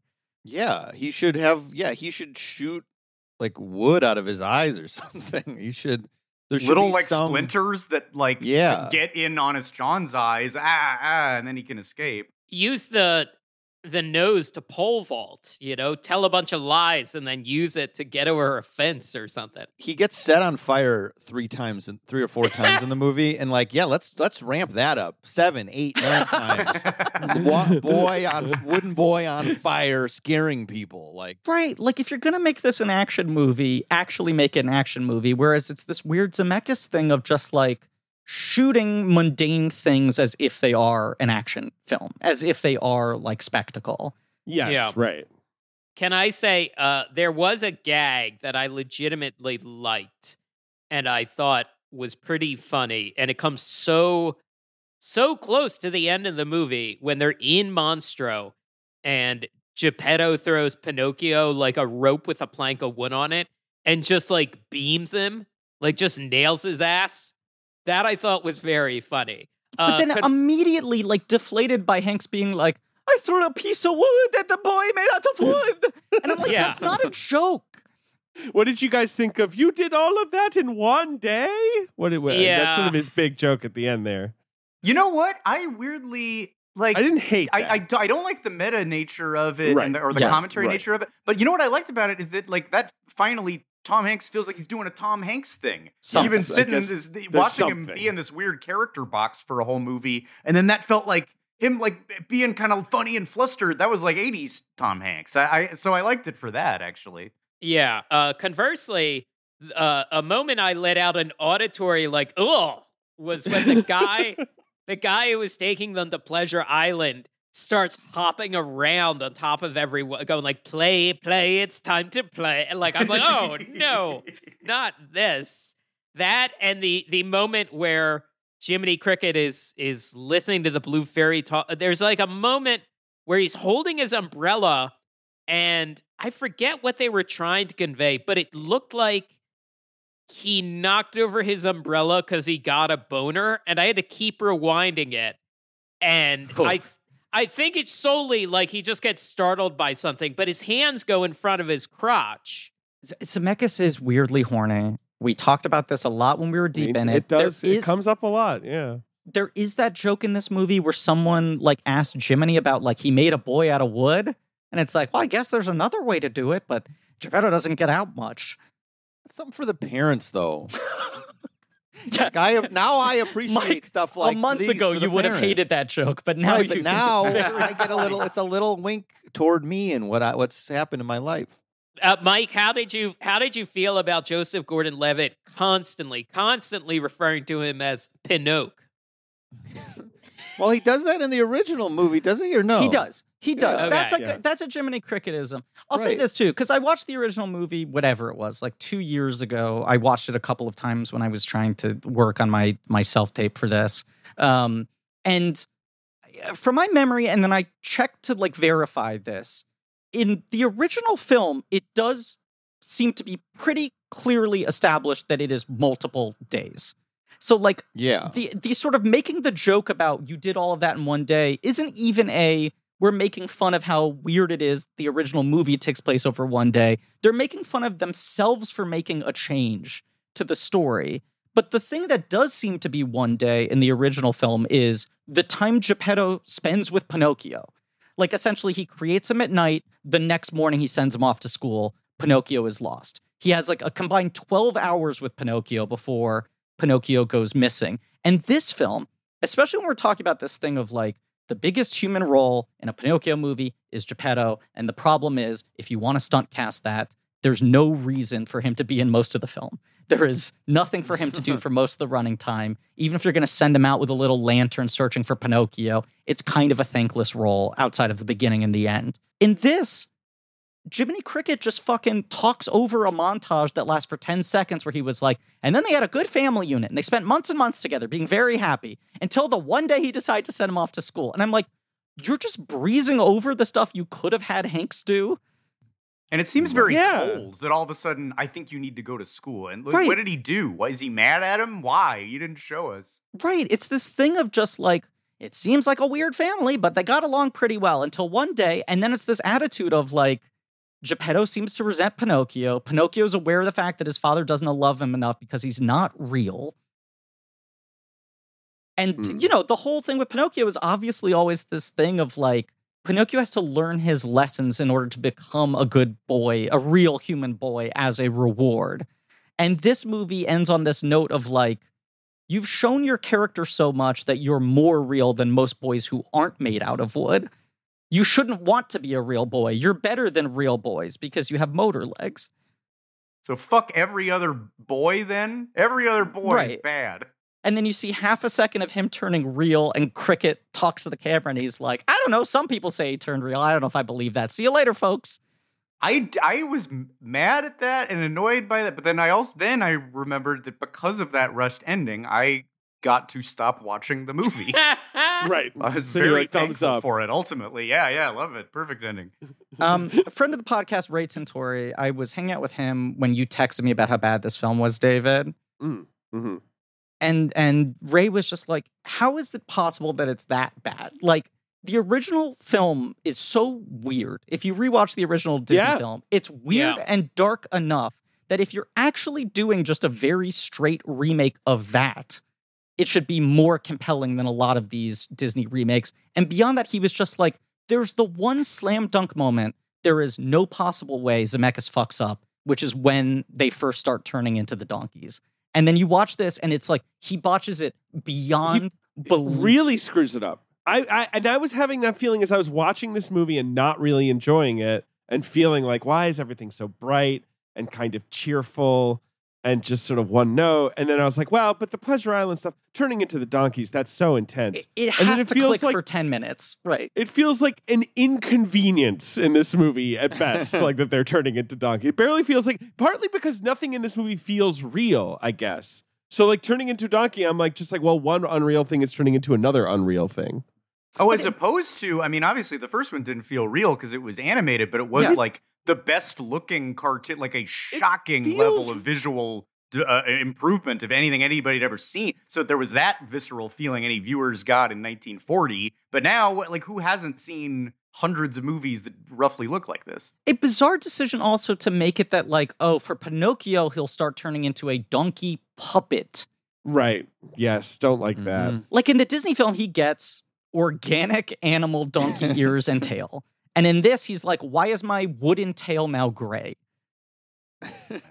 Also, right before is one of the craziest line reads I've ever heard, which is Lampwick. Pinocchio is kind of complaining about, like, you shouldn't, like, yell when somebody's taking a pool shot. And the kid says, it's something like, why not? Psyching out your opponents is a great strategy. You put the emphasis on G? And what accent? Where are you from? And are you a 20s boy? Or are you? Because then there's other times where he does little asides that are just. He passes by Contempt Corner and he goes like, I like those guys. Yeah, those guys are good. I don't know what bizarre strategy. Have you PTR guys seen The Walk? I No. watched only No. because of Blank Check. I watched just the beginning, and oh my god, what a gift you gave! I'm recommending that. Just the beginning is not what you should watch from The Walk.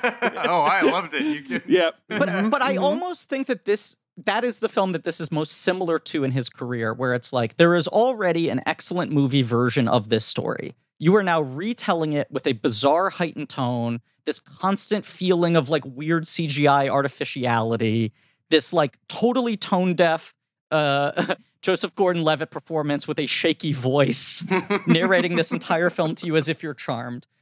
But I'm watching this movie much like David, where I'm just like, well, much like The Walk, where in the middle of this movie that is not really connecting, you get this 10-minute bravura sequence. Like, The Walk itself in The Walk is phenomenal. It's like Zemeckis at the top of his powers. And I'm like, when they get to Pleasure Island, he's going to start just fucking hitting homers. We're just going to get 10 minutes of weird fucking Zemeckis nightmare fuel. And you're right, David. It feels like an obligation. Yes. Yeah, exactly. Right. There's not a lot of joy for this material in general. It feels like there's a little bit of joy for the character designs, but like they don't even really fully commit to the original songs. They basically don't let them play out in full. No, they seem disturbed by the original songs or whatever. They think they're not cool or something. I don't know. They cut 3 of them. Mike, you pointed out that there's some quote-unquote original IP in Geppetto's Cuckoo Clock Wall, that 90% of them are restagings of Disney films, but there are a few original ones. I believe almost all the ones that are not based on Disney movies are from the original Disney film. But a couple of them, I know there's the one where there's the mother spanking her child or a nun spanking a child, and then there's a policeman behind them with like a billy club waiting to arrest the nun, is a cuckoo clock from the original film, but they add the policeman to say, we obviously don't condone child abuse. Like this modern the solution Disney was, we don't like child, so a police officer will come in and make everything better. We'll stop the... Don't worry, kids. Don't worry. The carceral state is here. Don't put that fucking cuckoo clock in the film then. No one's making you put this on screen, let alone put it on and go like, but we want to show where our moral stance is on this cuckoo clock. Mm-hmm. This is the stuff Disney's worried about, is the cuckoo clock being right and being moral, and they want to make sure Krusty the Clown's Super 7 toy doesn't have a cigarette. Mike, you and I could spend 15 minutes ranting about this. It's a big problem, This David. is what they're worried about. They got rid of the alternate cigarette hand. They got rid of the alternate smoking head. They got rid of Mr. Teeny's cigar. Yes. This is a $55 adult collectible. Correct. This is going direct to consumer. It's not going to sell at retail. No. And that's what they Who had are to you put an censoring end. this for? Who are you censoring us for is the answer. And Should it's we not talk- censored on Disney Plus. It's not. Should we talk about the other primary original character in this film, which is Pinocchio's love interest, a woman who wants to, I don't know, abolish the UCB and build a more sustainable model for performers, who communicates with Pinocchio through a puppet who he's in love with. Like a more equitable Mitzi Shore. Like, Right. what are we thinking? That runs a theater of some kind or a club. This other version of the fucking Disney remake thing where it's like, we have to make these films a little more progressive. You know, we have to update them to modern times and the things we didn't know back then. So you're talking about Fabiana and Sabina? Yes, Right. right. It's not quite the girl who loves STEM character, but it's sort of that equivalent, right? Like, I want to create a more moral, ethical entertainment industry where we can kick abusers out. And it's just like, yeah, no one likes Stromboli. What the fuck are you talking about? He's not a great manager. We don't need you to say, like, we need to build a better industry without Stromboli figures where the artists have a stake in their own material. I'm going to be honest with you. I saw this movie. I'm going to say I saw this movie like days before I went to Toronto. So I'm going to say like 10 or 11 days ago. I think it was exactly like 2 weeks ago, if Might not a be little 2 less. weeks. Yeah. The minute you mentioned it, I remembered, but I completely forgot about this, that this happens in this movie, that there's this character and all of this going on. Like, I had just spaced on this. Because you just went and watched, how many movies have you watched since you watched Pinocchio? Some of which were probably great. Movies. Yeah. Oh my God. Right. David, you're also likely fatigued because you spent so many hours standing up and clapping. Like, of course. This is what we've learned. 19 minutes. Start the stopwatch. They're going. They're going. We're going to Start the record. the stopwatch. White noise deserves more. That's the shame is, David, you were at TIFF for what, like 5 days? Yeah, 5, 6 days. Yeah, and 5 days. A full 3 of those days were just spent in standing ovations. You could have seen so many more films. I need to sleep. I was screaming as I keep Let clapping. me out of here. I gotta do it. I gotta do it for the Fablemans. The security guards are like wedging a chair underneath the doorknob outside. You can't leave the theater until the standing O is done. And spikes shoot up from the seats. You're not allowed to sit back down. Tears your butt up. Sam Mendes, like, slow walking to the stage, being like, keep it going. Like, I'm not taking the stage until we hit 10 minutes at the very least. Ironically, one movie has more tragedy packed into it than all of the films you saw at that film festival. Well, like, this fucking Fabiana character is just, like, so overloaded with, like, okay, oppressed performer, right?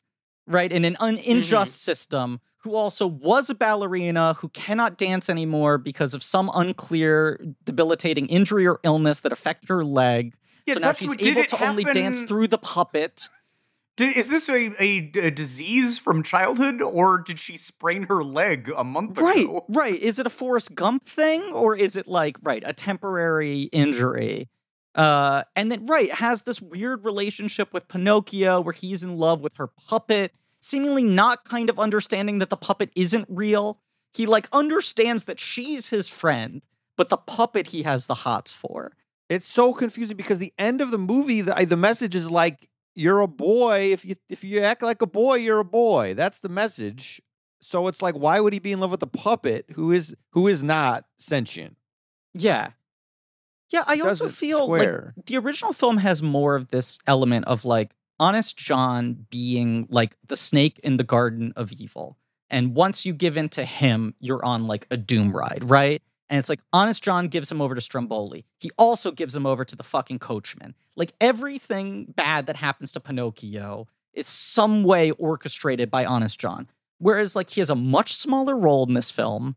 He feels just like a shitty talent agent who you work with at the beginning of your career. And then his hands are like... That's like, oh my God, stop it. Stop it. Weren't these jokes started in... Were there agent jokes with the Marx Brothers? Like, what? This is the most ancient thing to do. And the influencer comment. Yeah. Oh, but then it's sort of like the coachman thing he sort of just stumbles backwards into.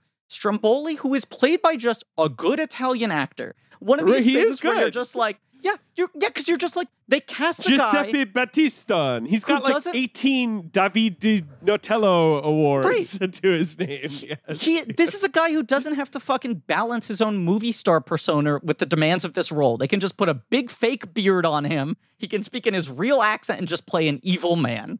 Like, it's what you need out of these roles. It was nice when he was on screen he did a monologue and just a human actor carried the film for 30 seconds. Like, we got to take a break from cuts and seagulls going in and out a window. Like, wow, the power of a man talking. A lens had to be affixed to a camera.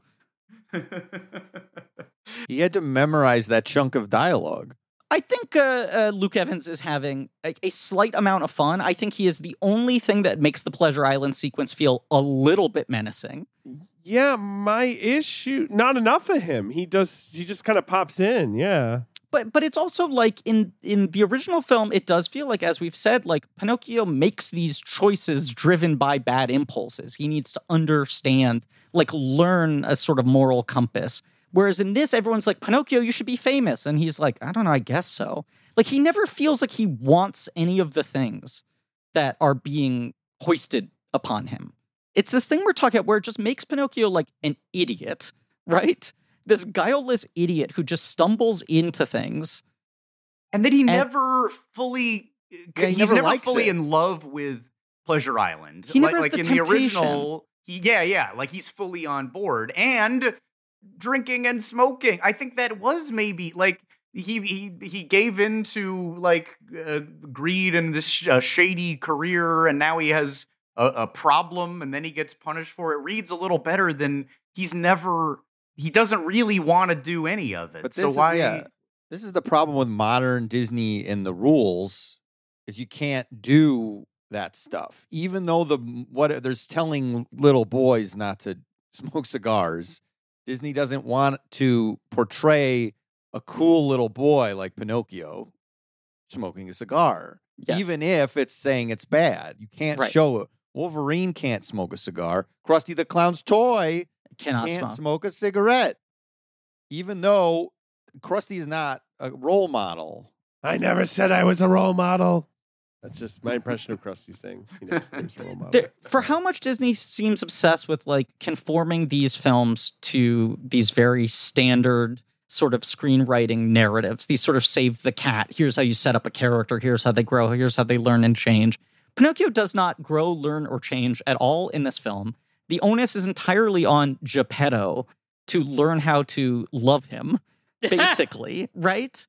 Pinocchio is just sort of like this weird, like impartial guy getting like, kicked around from one plot point to another. And I saw they screened Sleeping Beauty in 70 millimeter at the Museum of Moving Image here in New York City, which is just like rarely for a studio that used to be famous for re-releasing their movies in theaters every year. It is so hard to ever see like a film print of a Disney animated film screen now.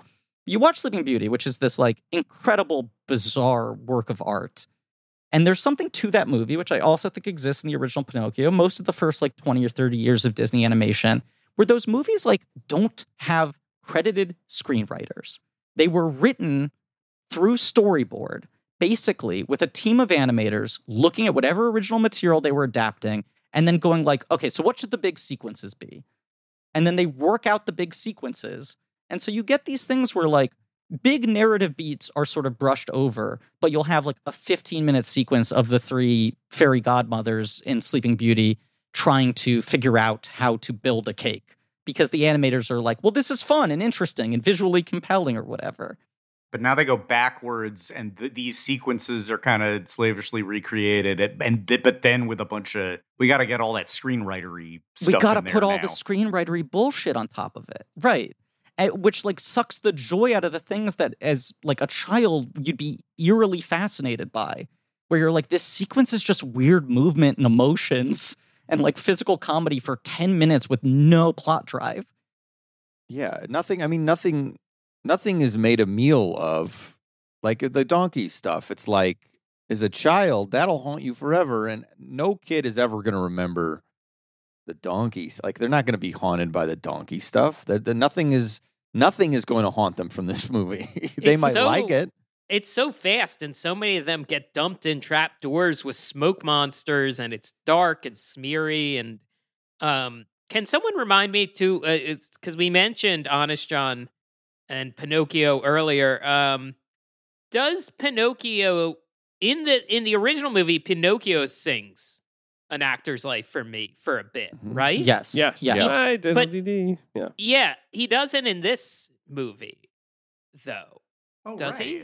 That's weird. I don't think. Yeah, and I always thought that. I have always thought like, I'm wondering if this is what Walt Disney really believed at actors, that they're suckers and they're very slight people and they're like and mostly children being fooled into this like exploitative industry, what she helped run. But I just thought that was very strange because in this movie, it's just like a fun little number that Honest John gets to do while like hopping down the street. Well, you and know? that they give Wish Upon a Star mostly to the fairy godmother, the blue fairy rather, than Jiminy Cricket.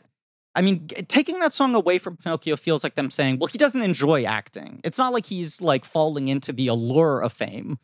People just pushed him to do it. He's like an unwilling child actor. Doesn't he have to? Yes. Yeah. So weird. I think in the original cartoon, he was mostly just mimicking. Like he's like just trying out like, well, this is what this guy told me to do, and he seems nice. Right. But then he like has to get the bug a little bit. You know, Yeah. he has to be lured into temptation. I could tell that he was sitting still in that phone call because there wasn't a loud chirp with each movement that he made. That seems to be a lot of like Robert Zemeckis's excitement over being able to do a modern Pinocchio is like, oh, we'll add in noises of clanking every time Pinocchio does anything. We'll try to more realistically realize how annoying it would be for someone made out of wood to move a lot. Where are we going to get all of these cricket sounds? Like, how are we going to be able to have enough variety? Well, what if we tell a joke about Chris Pine and then just record what any Jesus. audience does after we play it? Fucking Christ. This odd, like, I want it to just be exactly like the 1940s movie, but also put as many meta modern day references. And sort of just like self-knowing, like we're stepping out to comment on the movie from a modern perspective. The Pine thing is beyond the pale. It's all California Adventure Aladdin. It's all like it has to make a topical reference. Genie has to make a topical reference. More of it, I think it's strange that there's one. And that it's not something Honest John is doing a lot. It makes it a weird island. Influencer is sort of a new, like, there's a few more. That's Pine is the most People did not egregious like one. that. That was hitting Twitter. I saw that people griping about influencer. The use Yeah, of the word. I hate that. If I can just contribute my opinion. Oh, that's your take.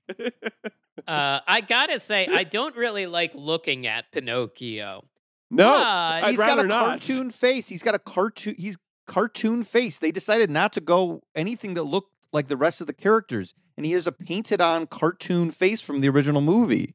Yeah, it's a real sense of unease comes over me if I look at him too long.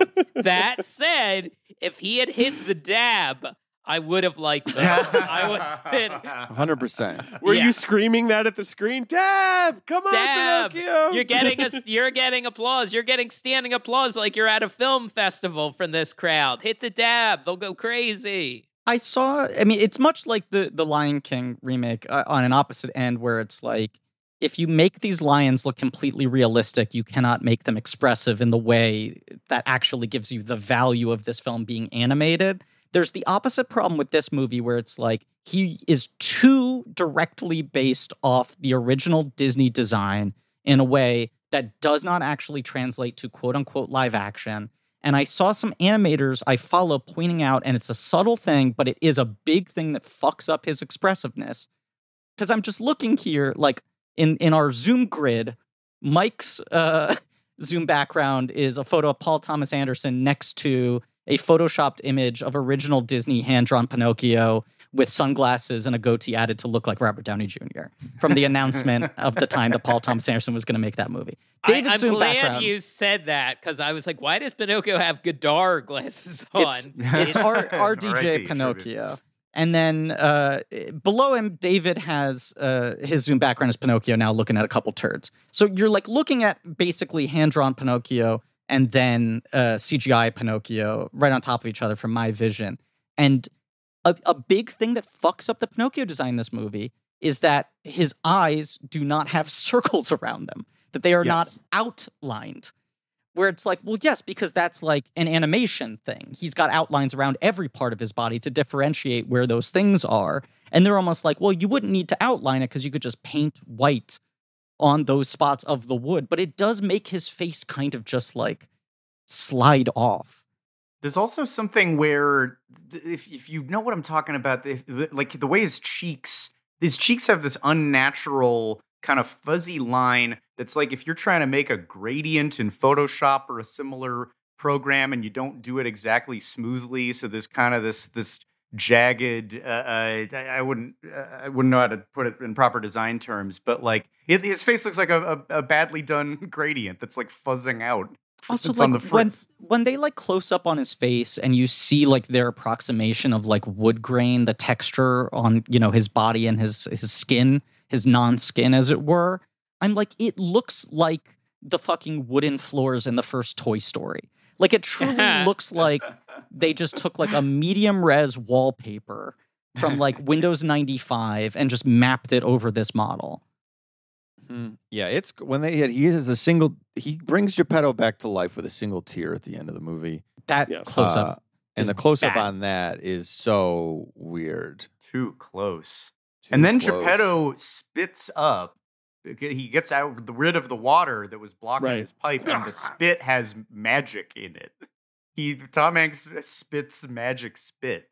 And then at the beginning, there's a weird I think it's before the Blue Fairy actually appears in the room. The way Pinocchio comes to life is that she, from afar, sprays a hose of magic onto a photo of a dead child. Right. Banks like a trick shot off of the dead child and onto weird. That's how he comes instead of like a glow the way the first one did it. The magic in this movie is like an MCU energy beam, and then also she has to like use the photo as a reflective surface to like channel the magic energy into the right spot. Infuse a little bit. And God knows we need more movies with blue sky beams. There have not been enough movies over the last decade with blue magic shooting up into or coming down from the sky. And having weird, like, sparks flying off of it.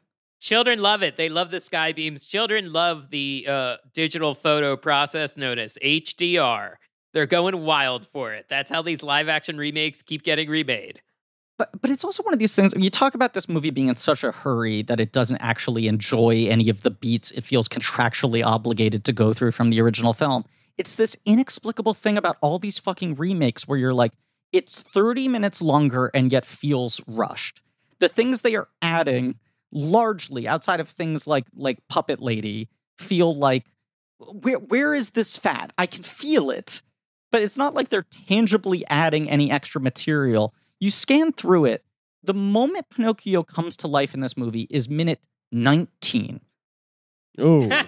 I believe isn't all of that, isn't everything except until Jiminy probably gets in the house at from minute 1 to 2 or something. Right. Everything else is just in that house. You're in the house. You're at Geppetto's workshop for so long. And I guess part of it is just like we need to give Hank something to do. There has to be something. The second Pinocchio's born, his character immediately becomes less important. But the original movie, I want to scrub through here, but I believe he meets Honest John at minute 10. The original movie is probably only like 80 minutes, right? It's pretty short. Yeah. Oddly short. You know what? I'm proven incredibly wrong here, and this is wild, and it defies logic. He's making Pinocchio like minute 2. Pinocchio comes to life minute 16 in the original film. Because he's around, the puppet boy's around for a while. Right, like that's the thing. There's more of like Geppetto playing with the puppet and talking to him and connecting with him as the son he didn't have, rather than adding this sort of dead wife and dead child that Geppetto has never gotten over. That is a good what they did in this version is they made Geppetto less of the saddest maniac they could, which is what I like about Geppetto. I mean, Geppetto, I understand why. I would love to play Geppetto. The more we talk about this, I do realize that I do want to play Geppetto because he's out of his mind. It's a sad character, but like, oh, little puppet, like doing the voice, doing the all of that nonsense is fun. And I do think they took something away from Tom Hanks, who could have been able to portray a man at the edge of sanity. Oh yeah, he's not teetering. Even in his despair, he has it together too much. You need that like, oh, yes. Like he's losing his mind whenever he talks. Griffin and David, have you seen this clip? Scott unearthed this clip years ago now on our podcast. Oh, I was gonna plug it at the end. I was gonna be my plug. No. But by all means, let's talk about it now. Yeah, there's this like. Because if you're talking about Pinocchio material you prefer, Mike, feel free to explain it. But this great thing from the 70s. It's the great actor Avery Schreiber doing in a Disney special. Yes. A version of Geppetto that is so out of his mind. And he's talking to himself and talking to every other object and telling these odd stories about, oh, Pinocchio, when I give you a bath, you warp. And when I gave you a spanking, oh, it gave me so many blisters. And then he sings this bizarre song while making himself a new friend because Pinocchio isn't coming home for the holidays. And then at the end, the reveal is that he's made himself a new Geppetto himself, who he kisses on the mouth, I think. This is fantastic. It's fantastic. We won't repost it after. But check this clip out. I love the Avery Schreiber's top Geppetto to me. Yeah, but they took that away from Tom to be able to play into a little bit more of like his damage and how he's being able to, work out his issues. And then it also feels like they cut back to him a couple times being like bereft and searching for Pinocchio, fighting against the elements of the weather and whatever, but none of it feels very active. And then there is just this thing of like Geppetto gets swallowed by the whale. Pinocchio has this moment where he has to decide to save him. Pinocchio becomes a superhero at the last moment. And then he's dead. He's floating in a puddle. Right. The classic image to convey one being tired after a day's work on Twitter.com. Right. Him floating, the dead floating Pinocchio corpse. People are like, also, FML. Right. I direct this question at David because I know Jason, Mike, and Scott know this exists and have talked about it before. David, are you at all familiar with the existence of Geppetto, the 2000 TV movie? No, I am not. What is that? There was a live-action Disney Pinocchio movie done for the Wonderful World of Disney. I'm vaguely aware of this because I think I knew that Julia Louis-Dreyfus had played the Blue Fairy. Yeah, Drew Carey plays Geppetto. It was original songs written by Stephen Schwartz. It was a wholly original musical that was not like obsessively beholden to the original Disney film. It was designed to be a Dick Van Dyke and Julie Andrews reunion, with Julie Andrews playing the Blue Fairy and Dick Van Dyke as Geppetto. That was the whole existence of this project. And it got far along. Julie Andrews had her throat surgery, couldn't perform, and they decided to do it with sitcom stars instead. It is not a great movie. How do you get to that? What a strange leap. Yes, it's bizarre, but it's like a full musical. And it does feel like that one sort of is like, we're going to focus more on Geppetto. We're going to make Geppetto an active character. The hunt for Pinocchio, this father's quest, like Finding Nemo style, where we can sort of like bifurcate the narrative and show both of them going on these journeys until they reunite at the end. I kind of auditioned some of this, the 2022 Pinocchio, to see if my wife wanted to watch more of it. She bailed at 5 minutes, understandably. I did it solo. But we, at that decision point, we were like, oh, we got to do Drew Carey, right? We dove for the song Since I Gave My Heart Away, a ballad belted out by Drew Carey. This is the other thing. I think is a better song than anything in this one. Yes. That movie is better. Even as a child, like a 10-year-old, 11-year-old, whatever, who was obsessed with the Drew Carey show, I thought that movie was not very good when it premiered. Sure. It is inarguably better than this.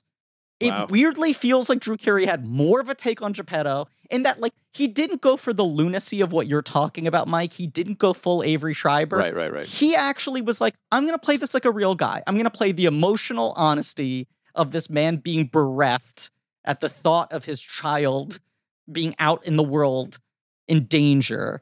And Drew Carey can't really sing. He put a lot more energy into those songs than Hanks, who's just like, I fundamentally refuse to even attempt to hit any notes on any of these. Your songs will be spoken staccato. Rapped. It means so much to Drew Carey, you can tell. And it's sweet as he tries to my heart away. He cannot get there, but the song is heartfelt, and he loves to. I here's full declaration. Better songs in that, Since I Gave My Heart Away. The Geppetto, he sings this weird song today that I think is better than anything in this one. And then there's this weird Pinocchio and the Emperor of the Night non-Disney Filmation cartoon from '87, where Ricky Lee Jones sings a bizarre, creepy song that is also better than anything. There's been a lot of actually solid Pinocchio songs in Not the One We Know. No, the Stephen Schwartz songs in Geppetto are pretty good. Other castings in Geppetto, by the way, David. Brent Spiner plays Stromboli. Cool. That sounds good. He's good. I mean, he's really good. I guess. Yeah. Usher Raymond plays like the ringmaster of Pleasure Island. Of course. He still does to this day, honestly. If you think of, just the entertainment world as Pleasure Island. I want to tell you that Scott Grimes was the voice of Pinocchio in that 1987 version, and James Earl Jones was the Emperor of the Night. Just look that up. Wow. That's pretty cool. Yeah. Although Scott Grimes again? Who's Scott Grimes? He was in like Party of Five and ER. He's like a guy. I don't know. Huh. He must have just been child Scott Grimes. Are there any final thoughts on this movie from any of us? Well, I knew from my memory as a child that this would be a little unnerving, and I know Scott's not the biggest fan of Pinocchio. So I wanted to try to make it a little more palatable. So I fed a prompt into an AI bot to see what would happen. This is all the rage now. These AI bots, you can tell them to make art, and it didn't exactly go as planned. My prompt was Peter Pan and Pinocchio eating ice cream sundaes in a Fry's Electronics parking lot. So something for me. Ice cream, something for Scott, Fry's Electronics. Very obsessed with this. And another thing for Scott, Pinocchio, his favorite character in all of fiction. Well, Pinocchio and Pan. Yeah. So this is what I got. These faces. The eyes. The eye. What's wrong with the eyes? No. Those, okay. They're all melting. What's wrong with these boys? It's the AI thing. They always look like they're melting. I don't know why. Yeah. Jason, please text us something so we can post it on our social media. I absolutely will. Yeah. These are modern freak boy children. They're likely the background actors in the Pleasure Island sequence. But why does the black and white one, why does one kind of look like John Mulaney? That's a good question. We didn't even mention our badges either. I forgot, Griffin. Well, of course, this movie was the premiere S ticket, e-ticket, Disney Plus Day debut, right? Of course, the national holiday of Disney Plus Day. This was the big original film. And Jason went through the trouble of mailing David and I Disney Plus Day pins, which he said he had lying around. He texted me to say, can I please get this from you? I'm not going to send them to Scott and Mike, and we can do a bit about them feeling left out. Well, check out this swag. Sure. Oh, they already right. Well, fair Is enough. this the bit? Are we doing the bit now? Scott and Mike, I gave you these badges at the end of November 2021 when I was freshly back from Disney World, and I just assumed you would have been wearing them in excitement of celebrating this year's Disney Plus. Mike, you just moved and had a baby. Surely you know where this button is. Turn over the calendar. Disney Plus Day is circled in blue. Oh, yeah. A button that I ended up with 5 or 6 of them because my family went like, do you want these? I don't want to take this back I don't want to fit this in my luggage. Hey, freak. This is something you'd like. Yeah. And then I saw pictures from this year's Disney Plus Day, and sure enough, they were giving out the very same buttons with the new date on it. Right. So. This one just says November 12th, 2021. So now it's a historical artifact. I just want to point out, I appreciate you taking the time and energy to send it. It was absolutely worth the bit. Included in the envelope was also a note handwritten on personalized Jason Sheridan stationery. I have stationery, yes. What? And the note, I want a letter. I'm going to show this at the screen, but the note just says there was, the card with the pin attached to it, and then this note card, which just a very formal Jason Sheridan and a very elegant font at the top of the card, and then just says, Griffin, cherish this. Signed, Jason Sheridan. Now, I have to be honest. I might lose this button. The card I will cherish. I will cherish this.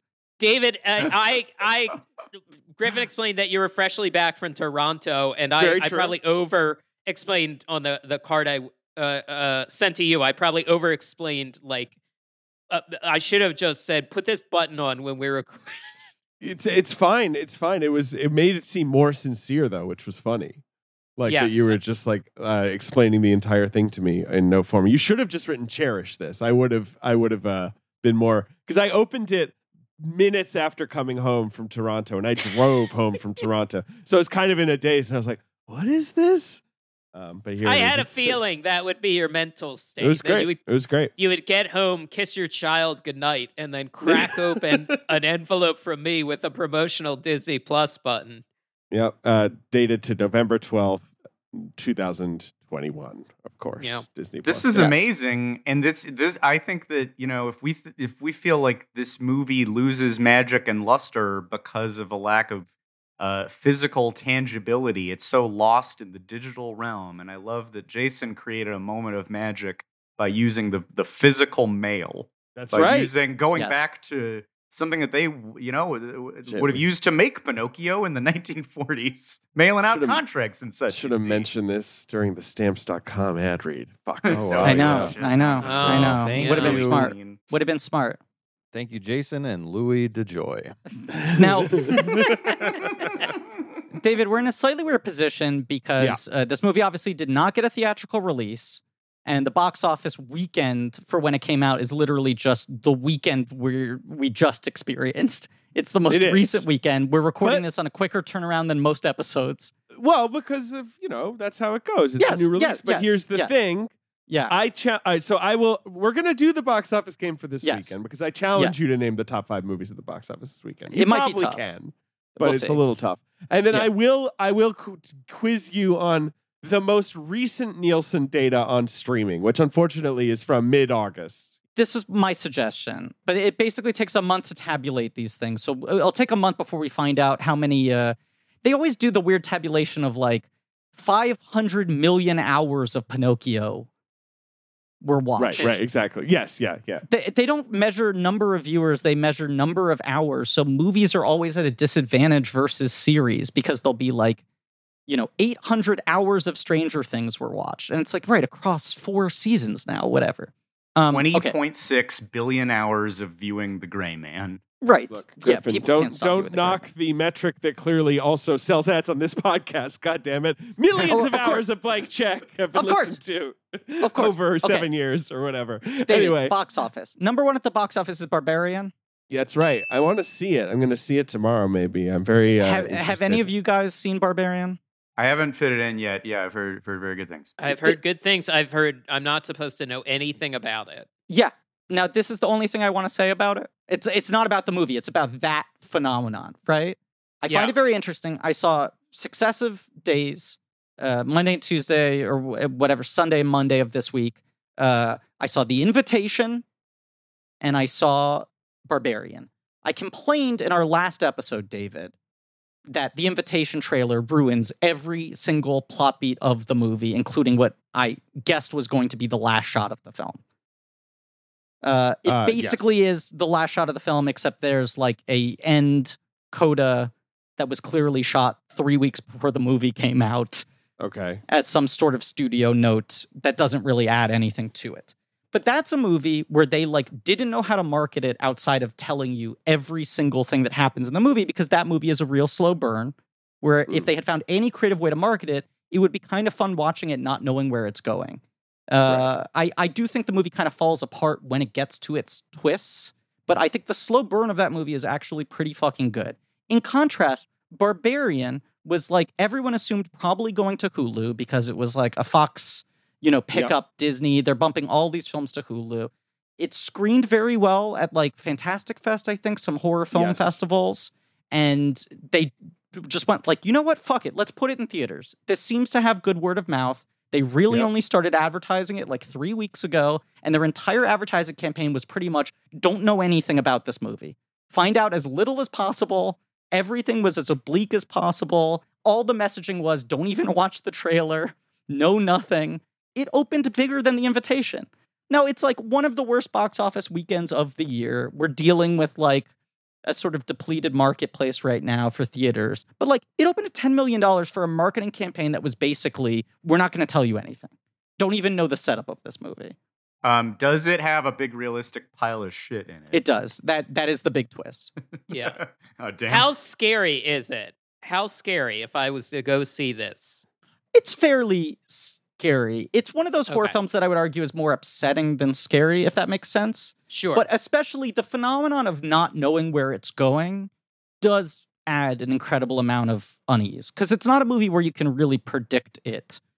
And so in all of its buildup, which it does take its time with, you're just sort of on edge by like, I have no idea what they're setting up here. I might stick to see how they run or confess flesh. No, Fletch? How do you say it? Confess Fletch? Confess, Yes. comma, Fletch. It's not Yeah, flesh, no. It wouldn't be Confess- flesh. Confess Flesh seems like the tagline of The Invitation from what Two I've body. seen of the Well, trailer. Yeah, a little bit. Yeah. David, number 2 at the box office? Number 2 is a new release. It is, I believe, an Indian film. You probably don't know the name of it exactly, but you probably heard of it. Yes, Yes. it's a Hindi language fantasy action adventure film called Brahmastra Part 1 Shiva, which looks pretty cool. Am I wrong in thinking that Disney released this as well? Yes, you are correct. It was distributed by Walt Disney in America. So In like, theaters. So that's cool. yeah, Yeah. like first weekend of September, Disney To, having the 1 and 2 you know. movie for like very un-Disney properties, things that were considered niche, selling tickets. So yeah, Barbarian number 1, Brahmastra Part 1, number 2, number 3, Griffin. Top I Gun still Maverick. haven't written it. No, that's number 4. Top Gun Maverick, Bullet which Train. is now Bullet Train is number 3. I need to ride the train. It's a Yes. perfectly entertaining movie. Yeah. It is really Uh, benefiting from the fact that so few things are getting Yeah, released now, it's- where it it's- just keeps on hanging on. It's inching to a hundo. And of course, Top Gun Maverick has made $700 million. And then number 5 is The Invitation, which you just mentioned. It's a pretty boring list. And that's what's out. Pinocchio, if Disney had put out Pinocchio, probably would have made an easy 40 mil, right? But whatever. Yeah. Yeah. I don't Yeah. know. The first hour of Invitation, I was like, why isn't anyone talking about this movie being good? In the last Right. half hour, I understood why no one talks about the movie. It's not disastrous, but it just sort of loses all momentum. But you do have to think that Pinocchio would have made some money It would have being done released fine. in theaters right yeah, now. I don't know. I don't get it. I don't get it. But listen, the streaming list from August 14th, 2022. Yes. The number 1 show is the top 5, they're all Netflix. I'm just going to Okay. spoil that for you right away. Okay. The number 1 is Netflix's big show of the summer, very expensive show based on a very popular Stranger Things series. or Sandman? It's Stranger Things is number 3, Sandman is number 1. So you'd think Netflix would be happy with that. I haven't heard about Sandman season 2 yet, but if it was number 1, a perfect indication of our current entertainment industry dystopia is Neil Gaiman will not stop tweeting pleas for people to watch Sandman and leave positive reviews because they still haven't gotten a season 2 pickup. And it's just like, you have one of the most like beloved comic book series of all time. You have like one of the most famous living authors who is using his massive social media platform to still like grassroots advertise a giant budget production of a series on the most popular streaming service, or I guess maybe it just got supplanted by Disney Plus. it's the most popular. Number 1 show in the globe. It has pretty much held on to that position for a month, and he's just like, they still won't give us a green light for season 2. You're like, Yeah, I don't what is really the get metric it. for success now? I don't know.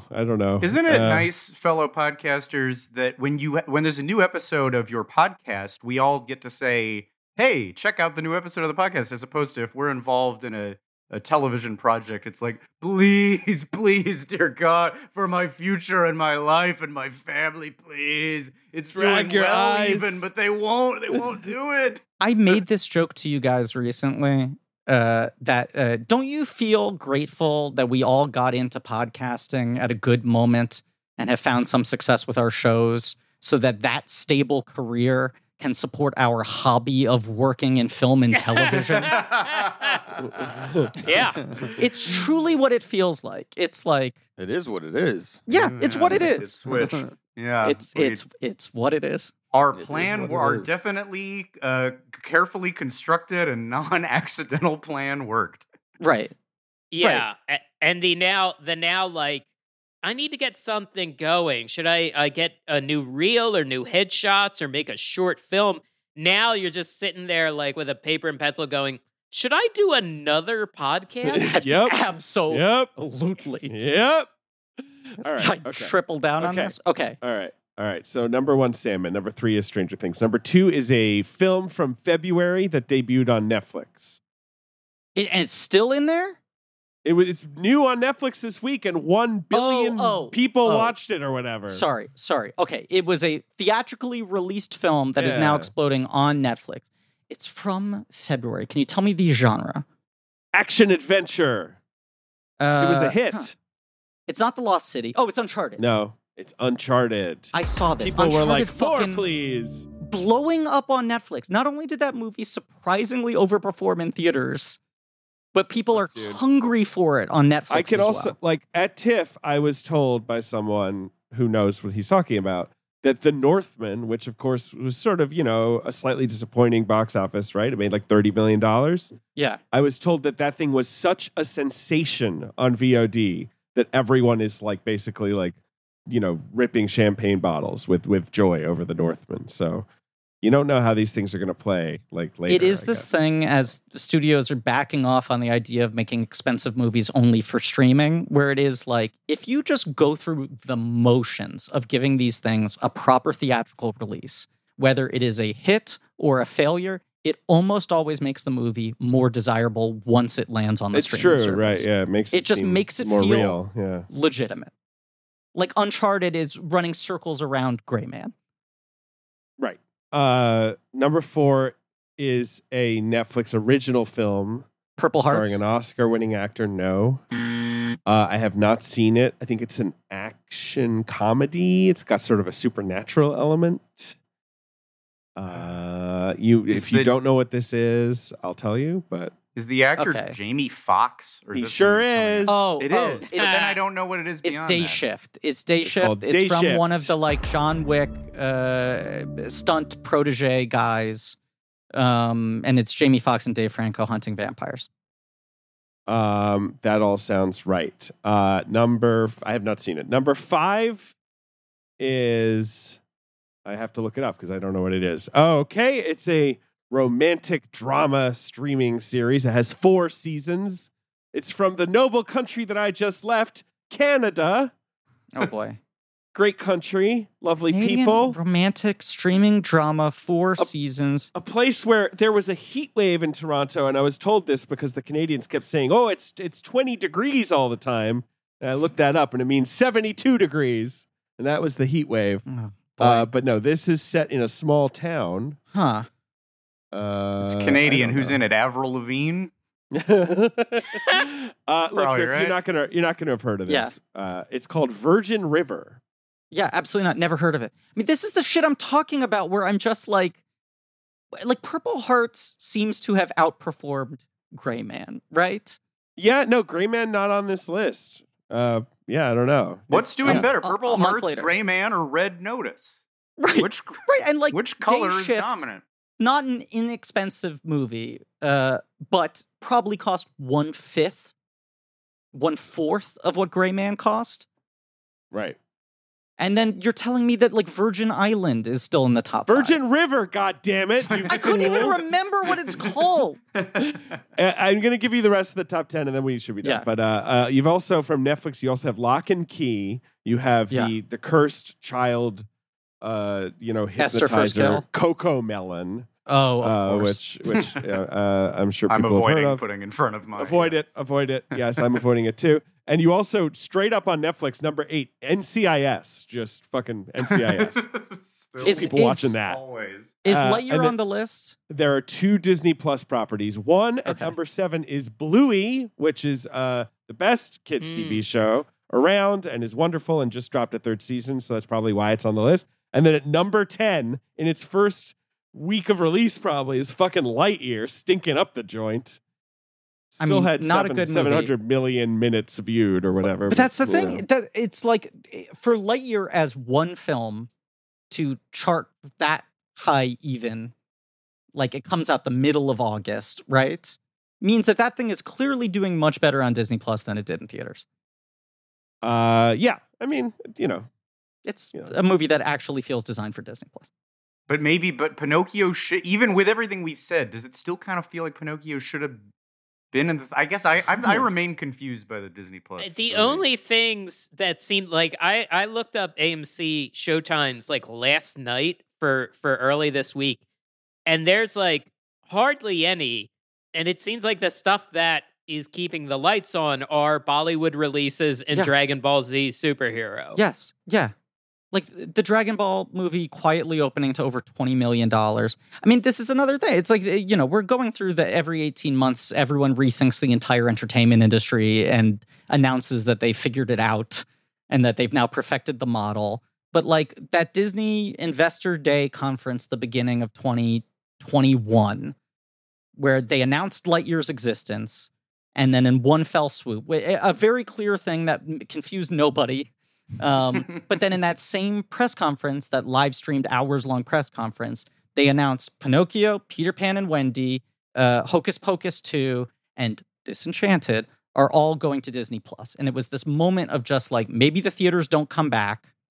Maybe we got to put more things on Disney Plus.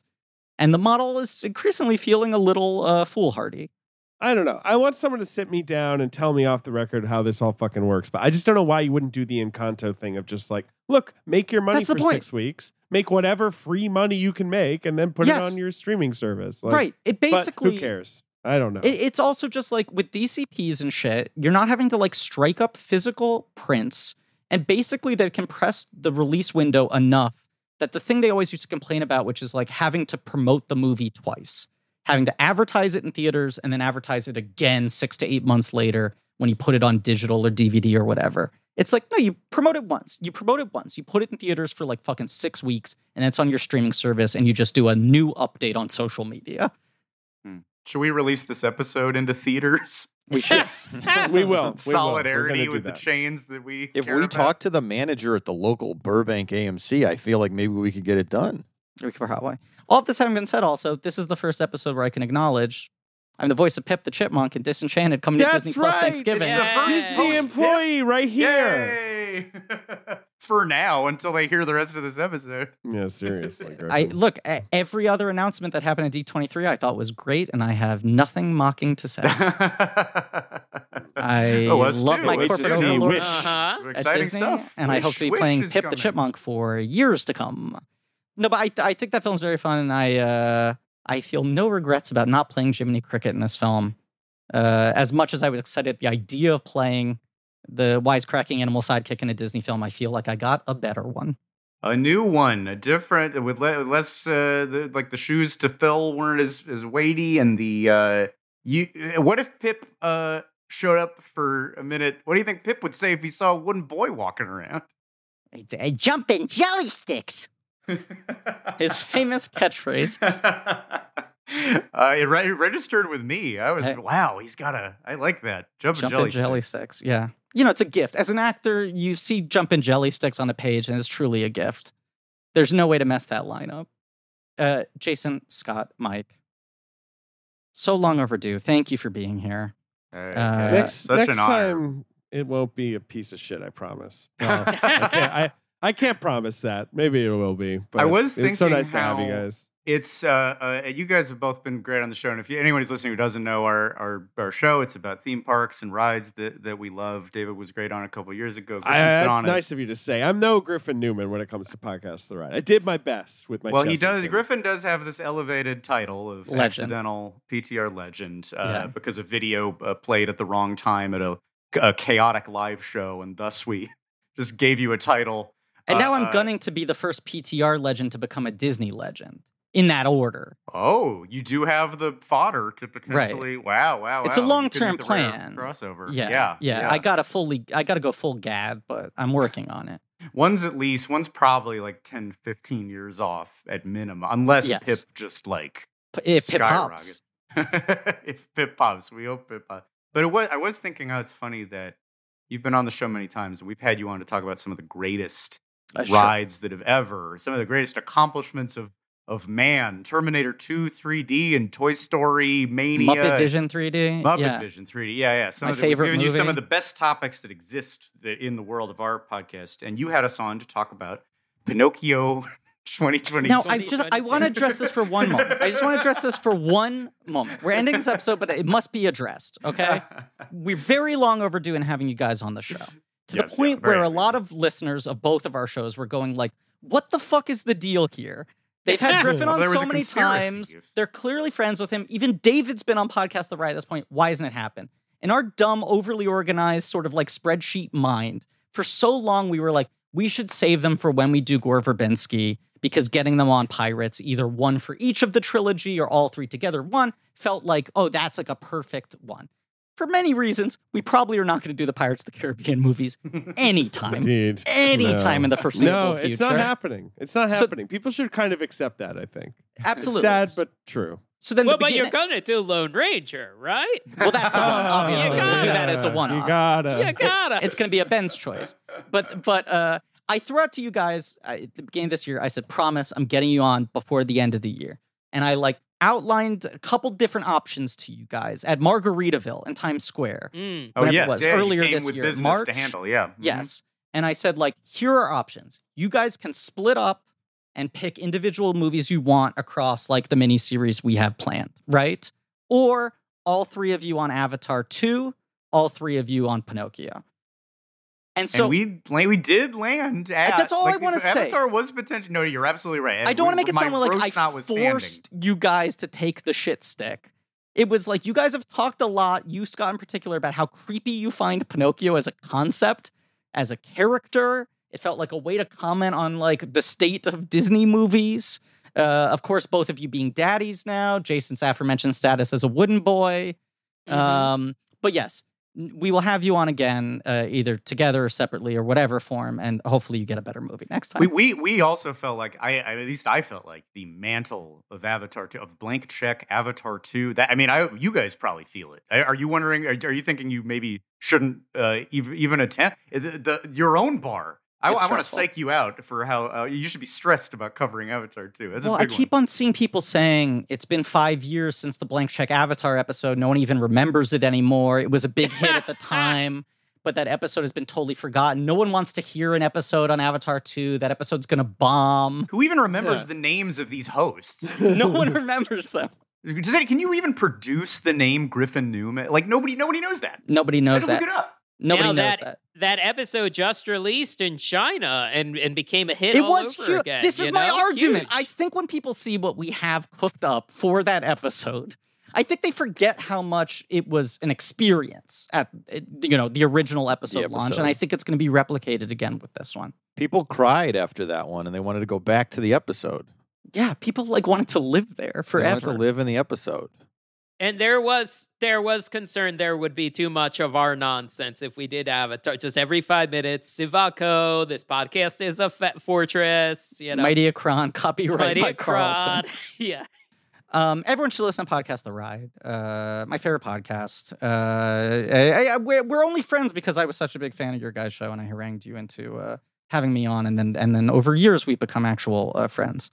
I'm so happy about that, and beyond the friendship too, because this was a great example of wow, Griffin was so great on the show. I should check out what he does. What is this Blank Check about? And oh my God, guys, I love the show. I'm so thrilled to have been on the show. What a wonderful gift, even just being a fan and then getting to be on it, and all the hanging out. And and if you're looking to try Podcast The Ride, as we said, episodes Dave and I have been on can be entry points, but also, as you mentioned before, if you feel like I'm not a theme park person, this show feels, unexplainable to me. You guys do just end up going into a lot of corners of pop culture marginalia that I think our listeners are the types to be interested in as well. It became clear pretty early on with the podcast that theme parky vibes have permeated a lot of other pop culture and a lot of other stuff we like, is copacetic, Like McGruff movies, the Crime Dogs. movies, according yeah. to Martin Scorsese. Yes. McGruff the Yeah. Crime Dogs albums. Music career. Yeah. Right. The Ninja Turtles Coming Out of Your Shell tour, things like that. The Reforce Cafe. Yes. Everyone should listen and sign up for The Second Gate and Club 3. Oh, hey, the Club Hey, 3 thank shout. Oh, thank you so much. And Google the phrase Mighty Akron. Google image it, and you will learn that is an Avatar-related phrase that Mike Carlson is 100% responsible for. If they say it in the movie. Oh, man. Oh, man. I know. I said We'll this. have to I've said leave this the before theater. already. That this is not. Yeah, this is me, not them. Next week, tune in for The Woman King. Yeah, The new which Gina is good. Prince Bythewood movie, which maybe, you like a you lot. won't like Yeah. it. I thought it was I mean, good. I imagine I will love it. I love her movies. I feel like the critics I usually agree with, including yourself, think it rips. I'm excited to see it. Probably tomorrow night I will go see it. Yeah. At the time we're recording this. Tune in for that next week, and then week after that, we're back on the Kubrick train with Dr. Strangelove. Thank you all for listening. Mm-hmm. Please remember to rate, review, and subscribe. Thank you to Marie Barty for our social media, Pat Reynolds, Joe Bowen for our artwork, Lynn Montgomery and the Great American Owl for our theme song. We always thank AJ McKee and Alex Barron for our editing, but today I also just want to shout out that AJ has ably jumped in to produce this episode because Ben was out of town this week, and AJ has just been silently and respectfully keeping the train running this whole time, sending me ad copy. Nice job, AJ. So yeah, double thank you to AJ. This week, you can go to patreon.com/blankcheck for Blank Check special features. We do all sorts of bonus stuff, including the aforementioned Confess Fletch this month. We will be Did I say talking it? about You sure that's how you say it? Confess to the Flesh. It's, Confess Flesh sounds like a Hellraiser sequel subtitle. Candyman. cool Yeah, It's title. That's a very Candyman. cool It's title. farewell. That's to the Farewell Flesh. to the Flesh, yeah. Yeah. We're doing that. We're doing Roger Moore Bond movies. You can go to Blank Check Pod for links to all sorts of other nerdy shit. And as always, holy smoky, yo.